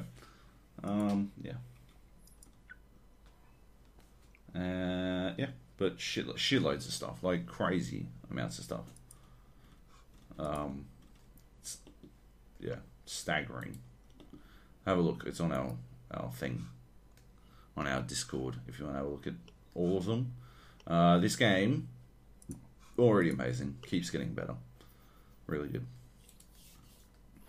Yep. Yeah. Cool. Possibly a Game of the Year nominee for some places. Definitely a contender. Cool. Yeah. The next one we got up here is some Bethesda news. Starfield and TES 6 will not have a new engine. Well, they're not going to be using a new engine for that game. They're using the same engine. Yeah. As 2002's Morrowind. Yeah. Which will... 20-year-old engine. TES 6 comes out, will be 20 years old. Fair enough. It's a bold strategy, Cotton. There was a story on Kotaku that I was not a fan of that argued that the way we think about engines is misleading. Basically, it said that, blaming Fallout 76's issues on the engine because you saw the same bugs across the 7 different games is incorrect, because technically it's not the engine at fault. It's just the code underlying the game, and that's not what the engine is. So it's basically an argument of semantics. At here, that's actually that's not the engine. The engine consists of it doesn't fucking matter. We define what words mean, and it's the fucking engine, and it's fucked. It's got the same problems every single fucking game. So I look forward to uncapping my frame rate in TES 6 and being able to fly. Fly. Cool. Fly on a dragon. Alright, cool. What's next? Yeah, I guess we'll see. This is big news that came out today. The Sony has pulled out of E3 2019. Huge. Yeah, it's It's a massive. big deal. I mean, we've seen studios like EA, Activision, 2K pull out of E3 of the last few years, but not a first party publisher or a first party platform holder. No. Who holds half of one of the floors. Yeah, it's pretty big. That's it for E3, right? That's the death of the E3. Well, not next year. What do you mean? maybe the year after. Why not next year? Well, because Microsoft has announced they're still going, and I'm sure there's a lot of other people that are still going. It's still gonna be busy. I don't know, man. It feels like, I mean, certainly not. I can't imagine that it's worth you flying over, right? Yeah, I mean, the thing was, they didn't have a big presence anyway. Sony this year that just went. We saw their E3 presentation, and they had a small handful of games compared to what they've shown in the past. Sure. Their presentation was weird, and maybe this is just them having a tanny, because a lot of us didn't like what they did with their presentation of it. Games they showed were good, but the way they handled it, here's The Last of Us, now we're going to get all the media to move to another room. It was cool that they tried something different and sort of thought about it out of the box, but they just didn't pull it off at all. No. And then they dragged everyone into this other room, and while they were doing that, they had this weird sort of panel on the screen and talking about other things that the media or the people at the event didn't get to see. And and then they showed a bunch of games, which were cool, but at the end of the day, it was only a couple of games they showed. They didn't show as much as what Microsoft had, or so I think every year sort of Sony has come out, and they've just smashed it every year, and this is the first year where it was they had good stuff, but there was definitely some missteps. And I guess, I mean, it's possible that maybe Microsoft comes out next year and does announce a new console, and for them, Sony, maybe that's their way of saying, well, we can't lose E3, we're not there, so fuck it, we're just not coming. Maybe? I don't know. Nah, it's not. I'm just being a dick. Okay. I don't know. I think it's a huge deal. I think it's an interesting step. I don't know what happens to E3 from here on out. Yeah. Are they doing something? They've already said they're not doing something separate alongside of E3. So they're not doing the thing that Microsoft does, where they hold Like this year they did like LA Theater, the LA, I think it's LA Live, whatever. They've got like a big room next door where Nintendo used to do all their stuff, and they'd show off all their games there. And then you had like EA, which was off-site in a different location, showing off all their things. Like they're not doing that. They're just not going to be at E3. So yeah, it's a big move from them. Are they going to have their own separate thing at another time of the year? Are they going all in on Gamescom, which is easily the biggest consumer gaming event around the world? Maybe the timing's better for them. I think they'll have. I don't know. I think they'll have their own thing. Yeah, because they've done what, PlayStation Experience or something like that. Was that what it was called? Yeah. It's where they used to show off all like the Vita stuff. Like yeah.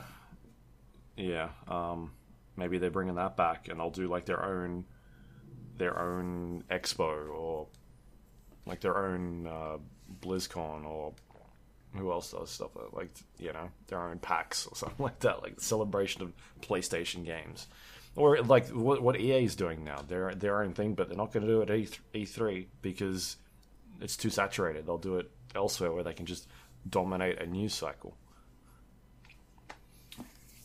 Makes sense. Yeah. Still, yeah, I don't know. It's really strange, and I guess we'll find out what happens to E3. I think this year it'll be fine. Sorry, in 2019, unless we start seeing other people starting to pull out, it could be different. But 2020 could be interesting. Yeah, I think next year will be, not great. Like, does Fortnite just fill up half that hall now? Like, they had a big chunk this year, but who fills up that space? Is it just going to be like energy drink? Like booths? Yeah, I hope so. That's my dream. Yeah, energy drink booths. It's a good idea. It's a good idea. Yeah. The Intel Extreme Masters is coming in 2019 to Sydney.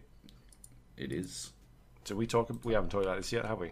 No, we couldn't have. It was announced on Monday. It was announced on Monday. Yeah, May 3 and 5 to 5 again. 3 days, 16 teams, $250,000 prize pool. There will be show match stuff again, side matches, stuff like that. Yeah, I'm excited. It's going to be huge. It's also, now that I live over this side of the city, not as big a fucking cunt to get to. So yeah, I'm pumped. I loved it this year. I think it's going to be awesome next year.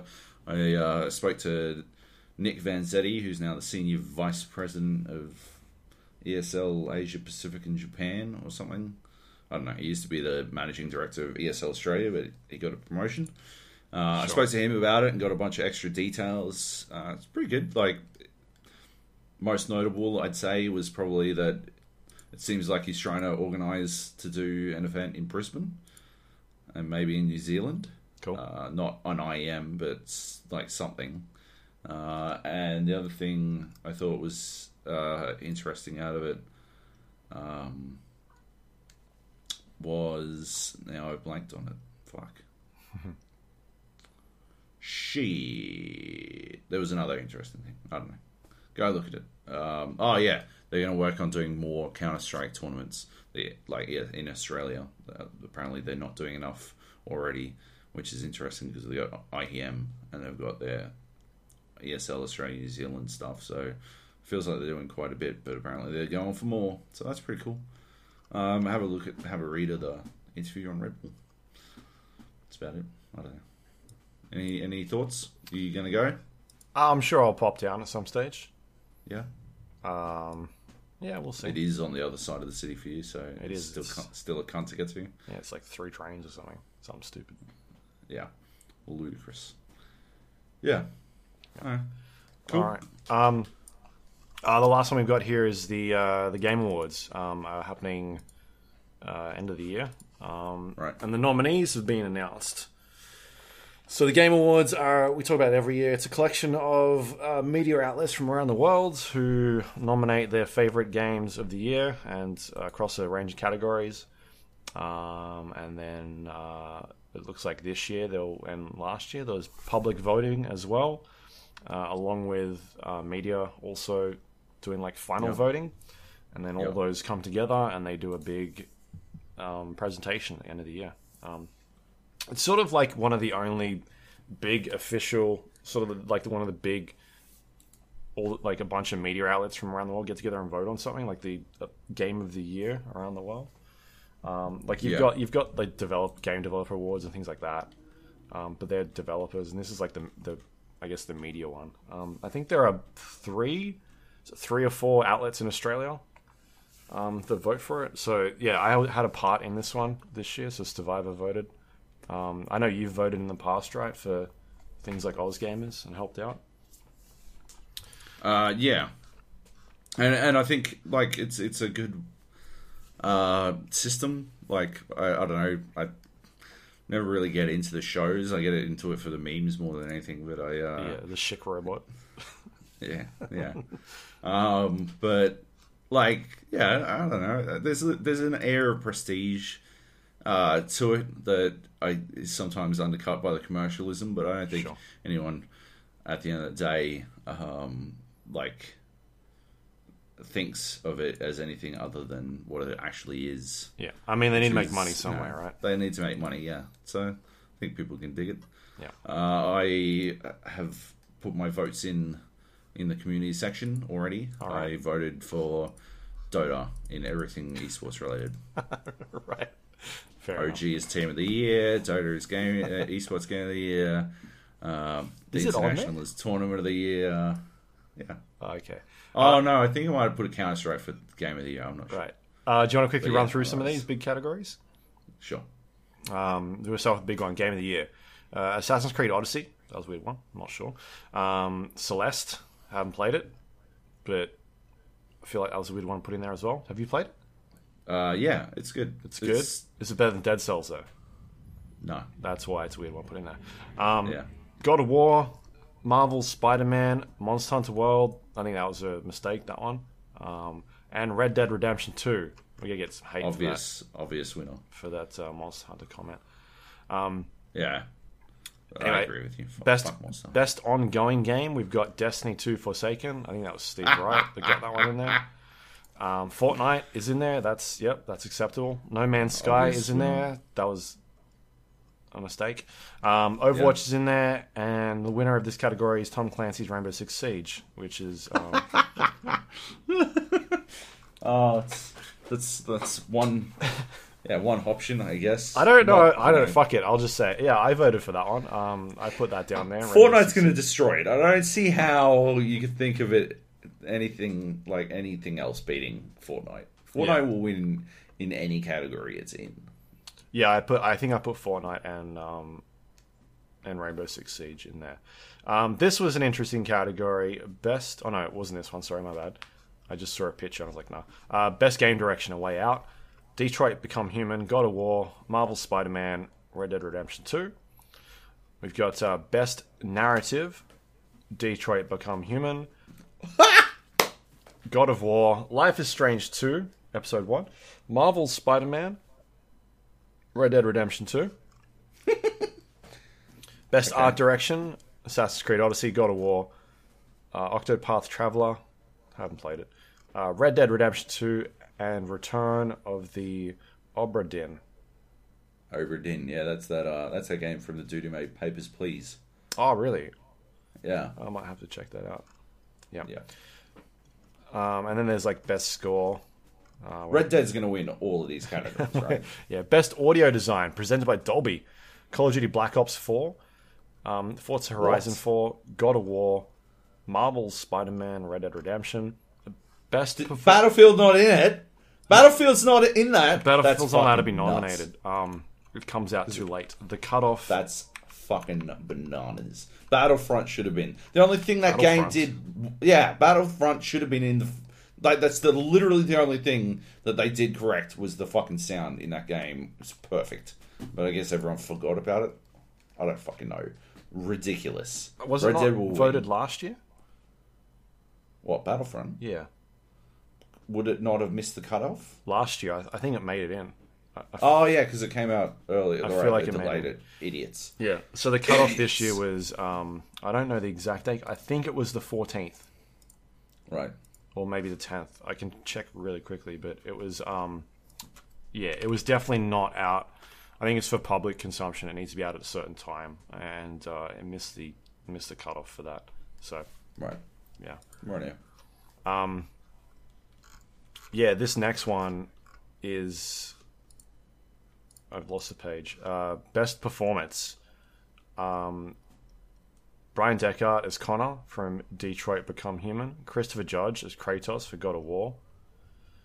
Melissa Anthony Mahutz as Cassandra in Assassin's Creed Odyssey. Roger Clark as Arthur Morgan in Red Dead Redemption 2. And Yuri as Peter Parker in Marvel's Spider-Man. This is a category that I was close. I didn't put Assassin's Creed Odyssey down or Detroit Become Human. When I saw Detroit Become Human, I was like, okay, that's probably one that I forgot about. Because I thought he was probably the best part of that game. Him and Hit the Cop. Yeah. I can't remember. Yeah, hands down, if they would have made a game about them two, probably 100%. Probably would have been a pretty freaking great game. But would have been better than what it was, 100%. Yeah, than what it was. The two that the one that I'm disappointed is not in there is I put in Atreus for God of War. Oh yeah, yeah. And the other person I put in for my other pick was because it's to submit 5. So my 2 that were missing was or maybe it was 3 that were missing.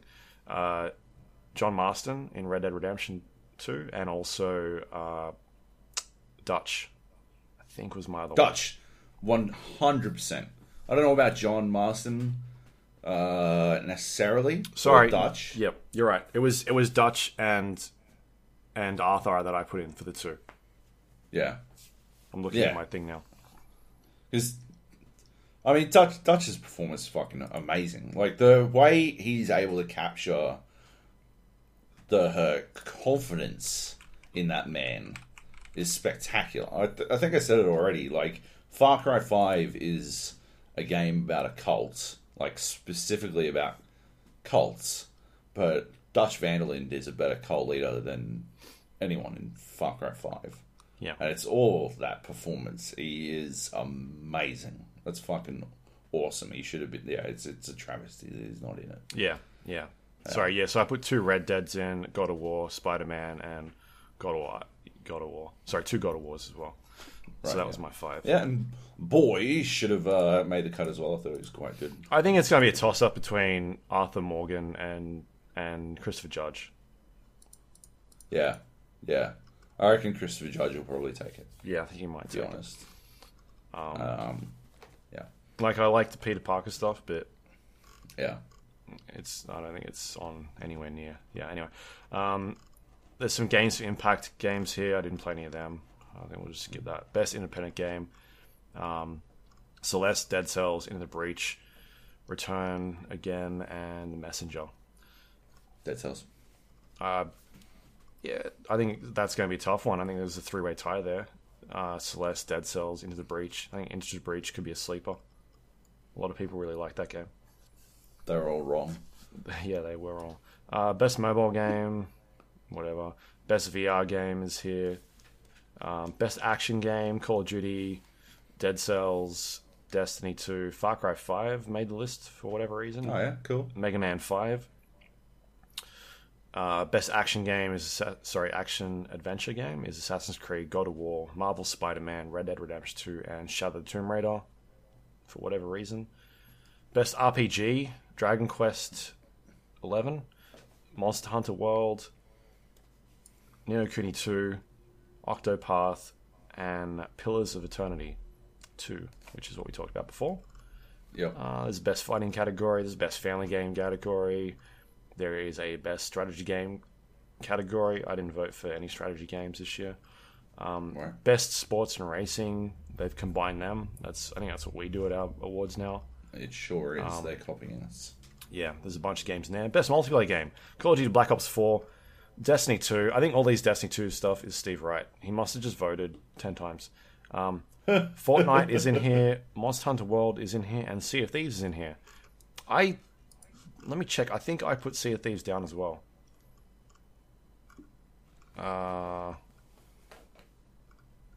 can't even. Which category was this? Best multiplayer. Multiple Sea of Thieves. You put Sea of Thieves down. Fucking hell. Oh, I didn't vote in this one. Whoops. Fair enough. Yeah, no, I didn't. Fortnite wins. I don't know. Oh, yeah, Doesn't matter. I maybe fucked I that don't up. think it matters. Yeah. Fortnite's going to win. Yeah, I think Fortnite wins that. Yep, easy. Yeah. There's a best student game category, which is interesting. Best debut indie game is here as well. Best esports game, which you talked about before: Counter-Strike Go, Dota 2, Fortnite, League of Legends, and Overwatch. Yeah, I'm biased. Yep. I think Dota 2 still does the best one. I, again, could go anywhere. I mean, at one stage, these were all not community voted, so you would see, like, Overwatch win, and you're like, no. Why? But I still think it's going to be weighted, so it's hard. It's hard to tell where that one will go. Best esports player presented by HP. We got Sonic Fox, Takedo. I'm not sure. Yeah, looks like Takedo. a Lee. No, he's Street Fighter. He's got a thing in his hand, so he's got a deck in his hand. Uzi, Simple, and I think I voted for Simple. Yeah, I don't know any of these people. Sonic Fox is the furry dude who won Smash at Evo. All right. Yeah. I don't know how. Yeah, I don't know any of these guys. Best esports team, Astralis. That looks like the Counter-Strike team. Yep. Yeah, Cloud9. League of Legends team. I think Oh, it says here League of Legends. Never mind. I'm like looking at the pictures, the faces, being like, what do I think these people are? But it says there. Okay, Fnatic is League of Legends. London Spitfire is Overwatch. And OG, obviously, is Dota 2. I think they should win, right? Fucking why They not? should, yes. Absolutely. They like, just the storyline. If it doesn't win, I'm going to be so fucking salty. Oh, man. I'm going to be so salty. Anyway, yeah. And then you've got a best esports coach, which is cool. Best esports event, a lot of esports categories. They didn't ask us to vote for any of these. They had a separate panel, I guess, putting all these ones in. But you got some good events in there. Best esports host, a lot of familiar faces like Machine, Red Eye is in there. People that I've watched in a lot of my tournaments. Best esports moments is here. OG's massive upset over LGD. You got Sonic Fox. And then this one here is Content Creator of the Year. Dr. Lupo, Myth, Ninja, Pokimane, and Willy Rex.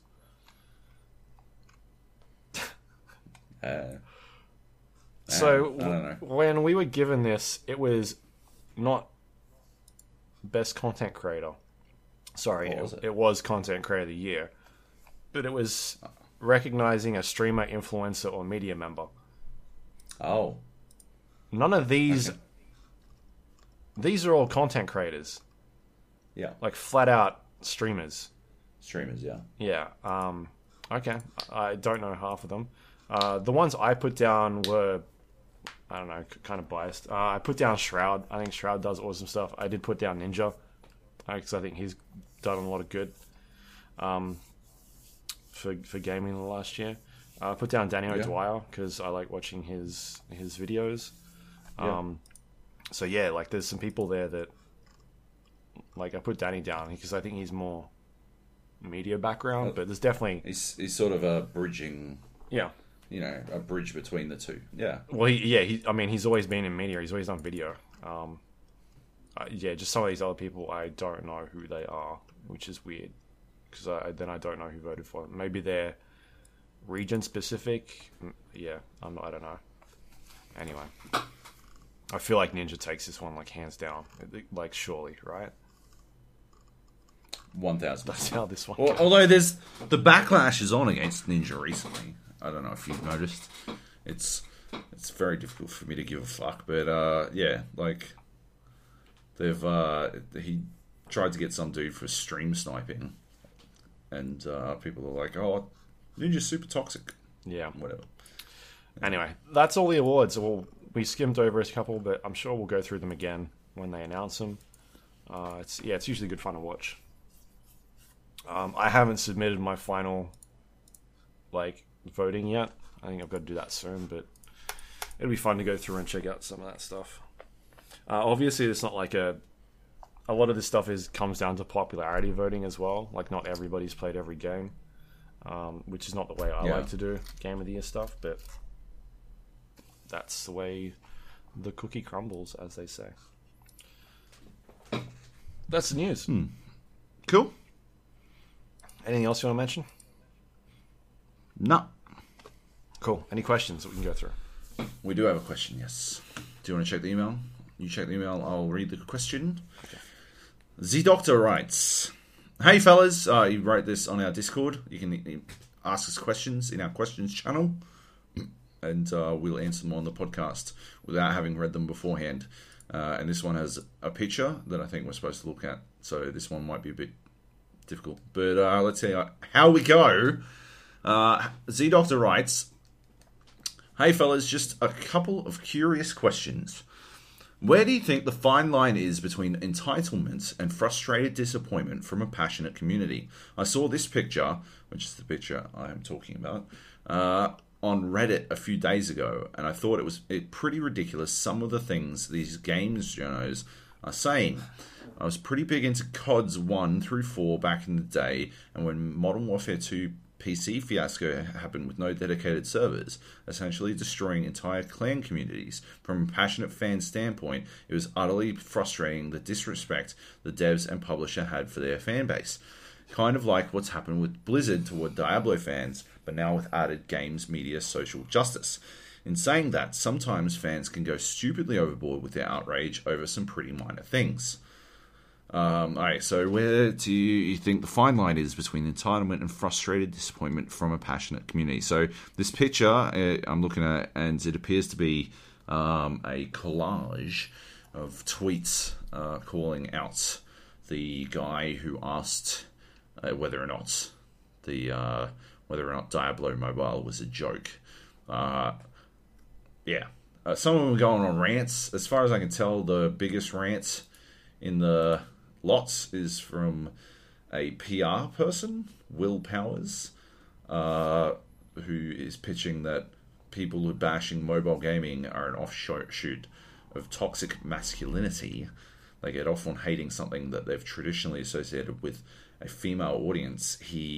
I remember seeing this at the time, and I didn't respond because I didn't want to really get into a big old Twitter fight, because these things never go that well. But he said there was one in his train of thought.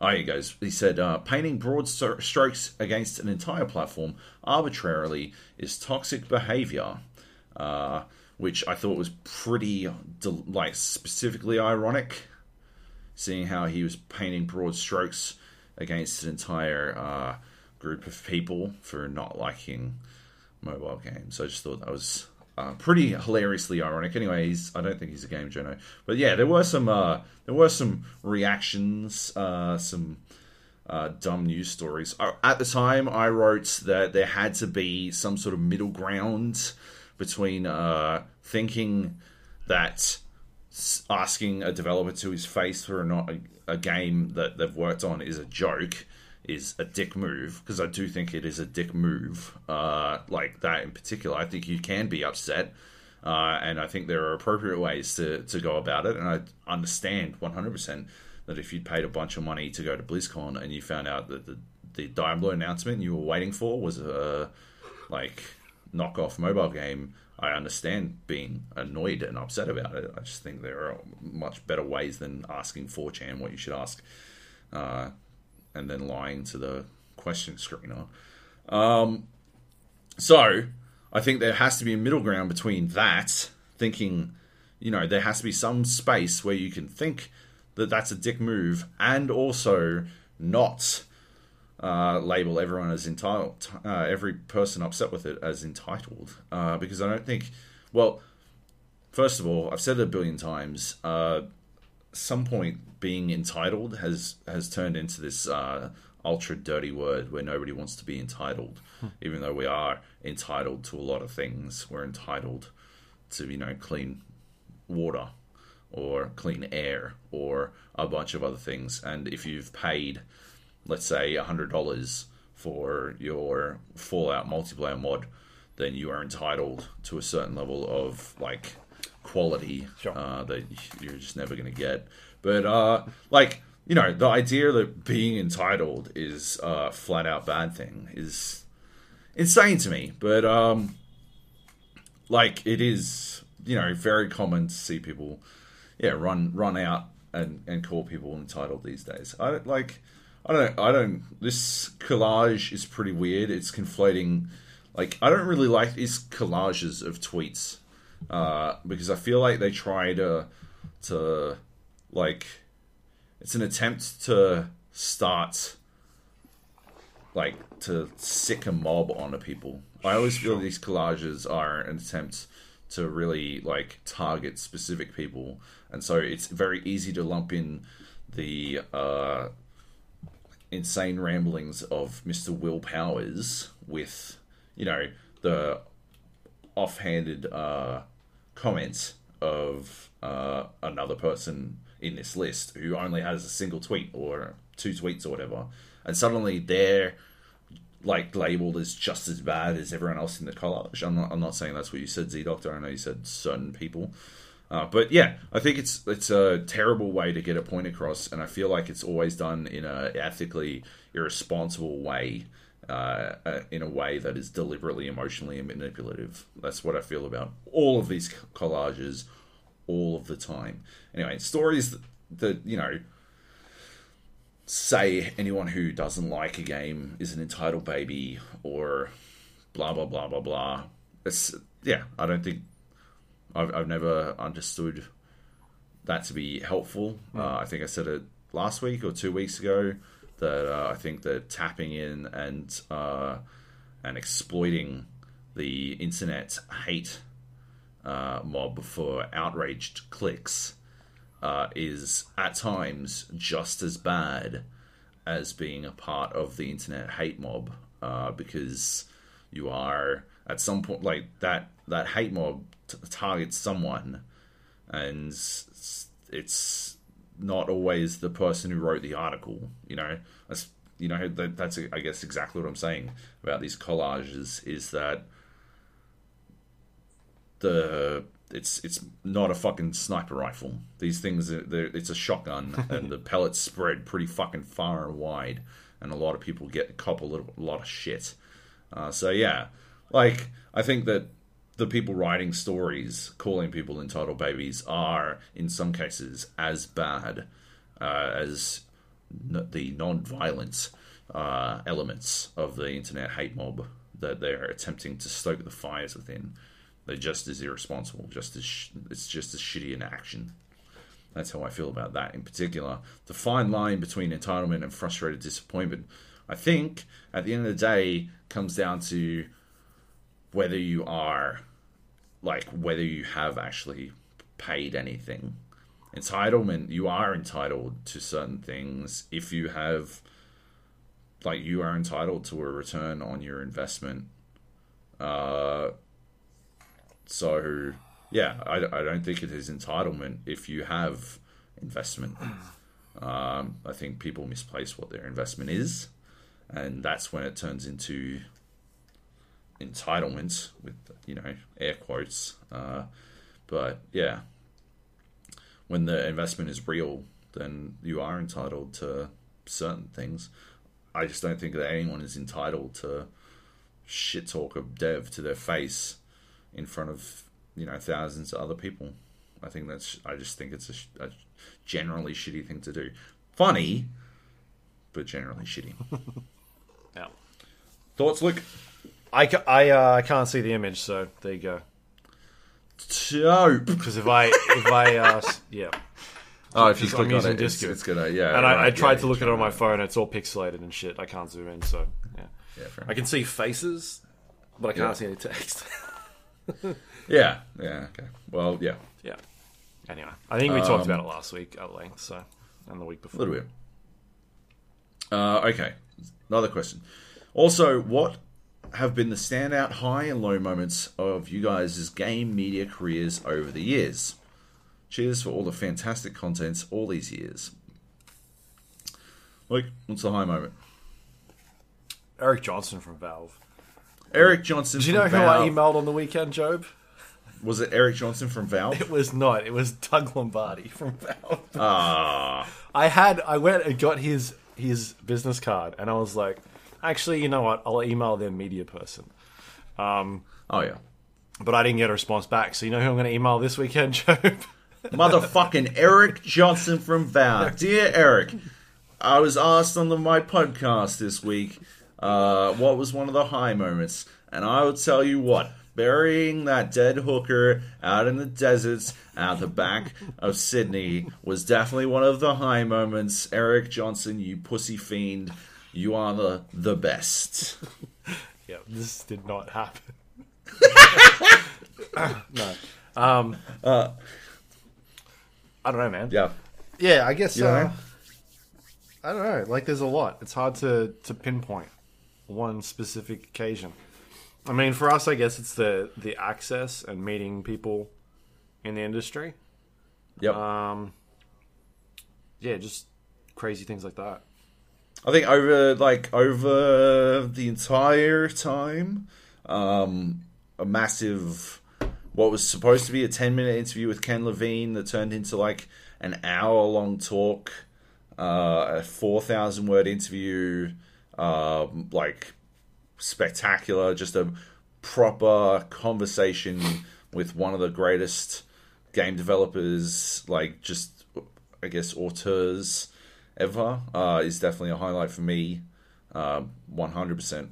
Yeah, one of my high moments. More recently, it's like in the esports world, I guess, like a kid, Trill, got accepted onto the Team Envy contenders team in North America, which is one step away from like the Overwatch League. We published a story about him last week. Obviously, all the work was his. He did all the hard work.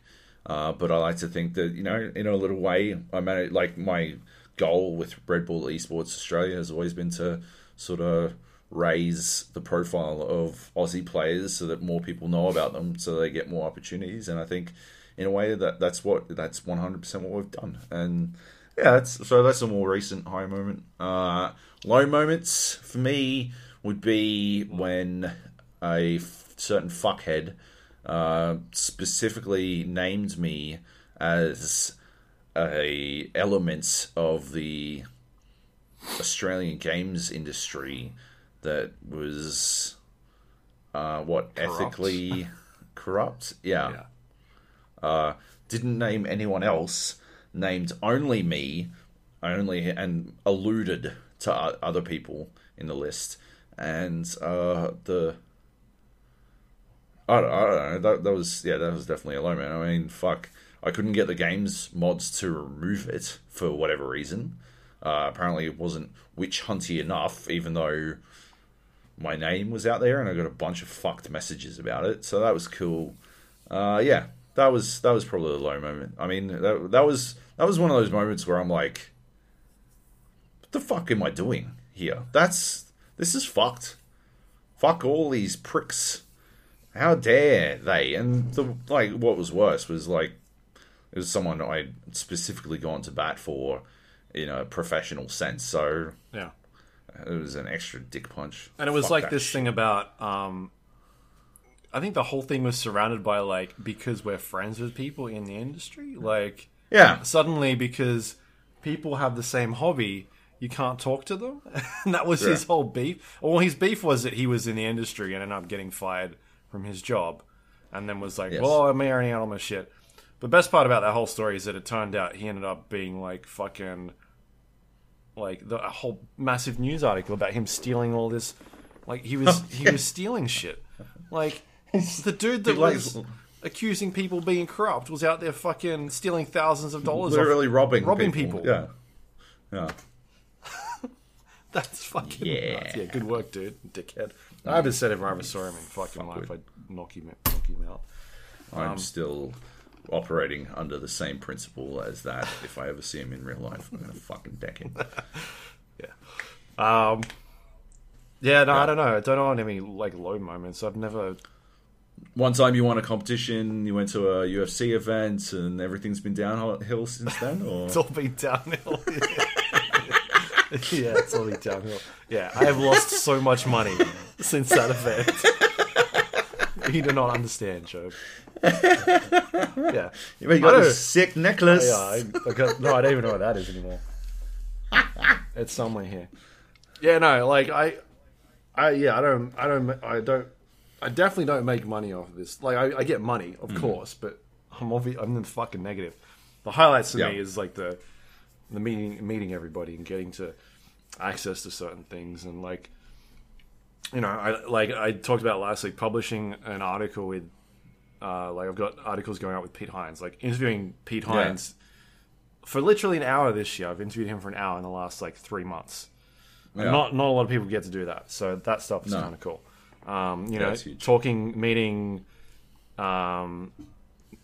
Miyazaki and Eric Johnson and Gabe Newell from Valve, and getting crop dusted by Cliffy B, and like just random, like having shots with Suda 51, going to fucking Randy Pitchford's house and seeing a magic show, just like random off the chain shit that. Being best friends with GQ's Sportsman of the Year? Sportsman of the Year, yeah, Robert Whittaker. Yeah. Yeah. We get to do some cool stuff.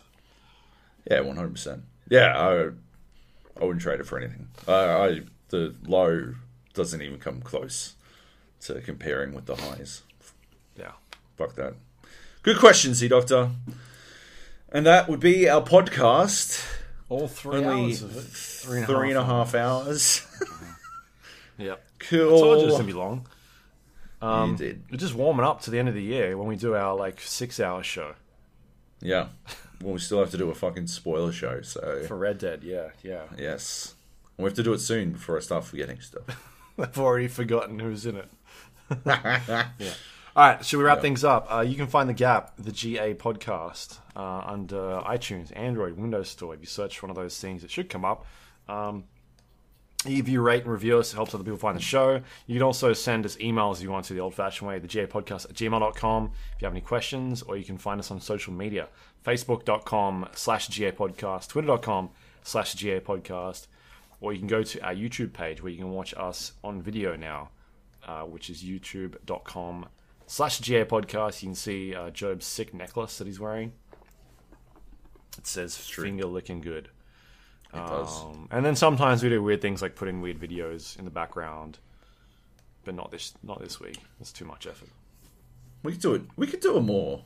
We could probably just record an hour of gameplay and chuck that in at some point. I don't see why we couldn't. I could do an hour of Battlefield. Oh, then you'd have to send it to me. No, I could do it. And we'd have to watch you just sit in a fucking tank doing nothing, going for like 2-13. No one wants to see that. Fucking whatever, mate. I've got the good AA tank now. Yeah. Now I'm 4-13. Fuck off, dickhead. Fuck off.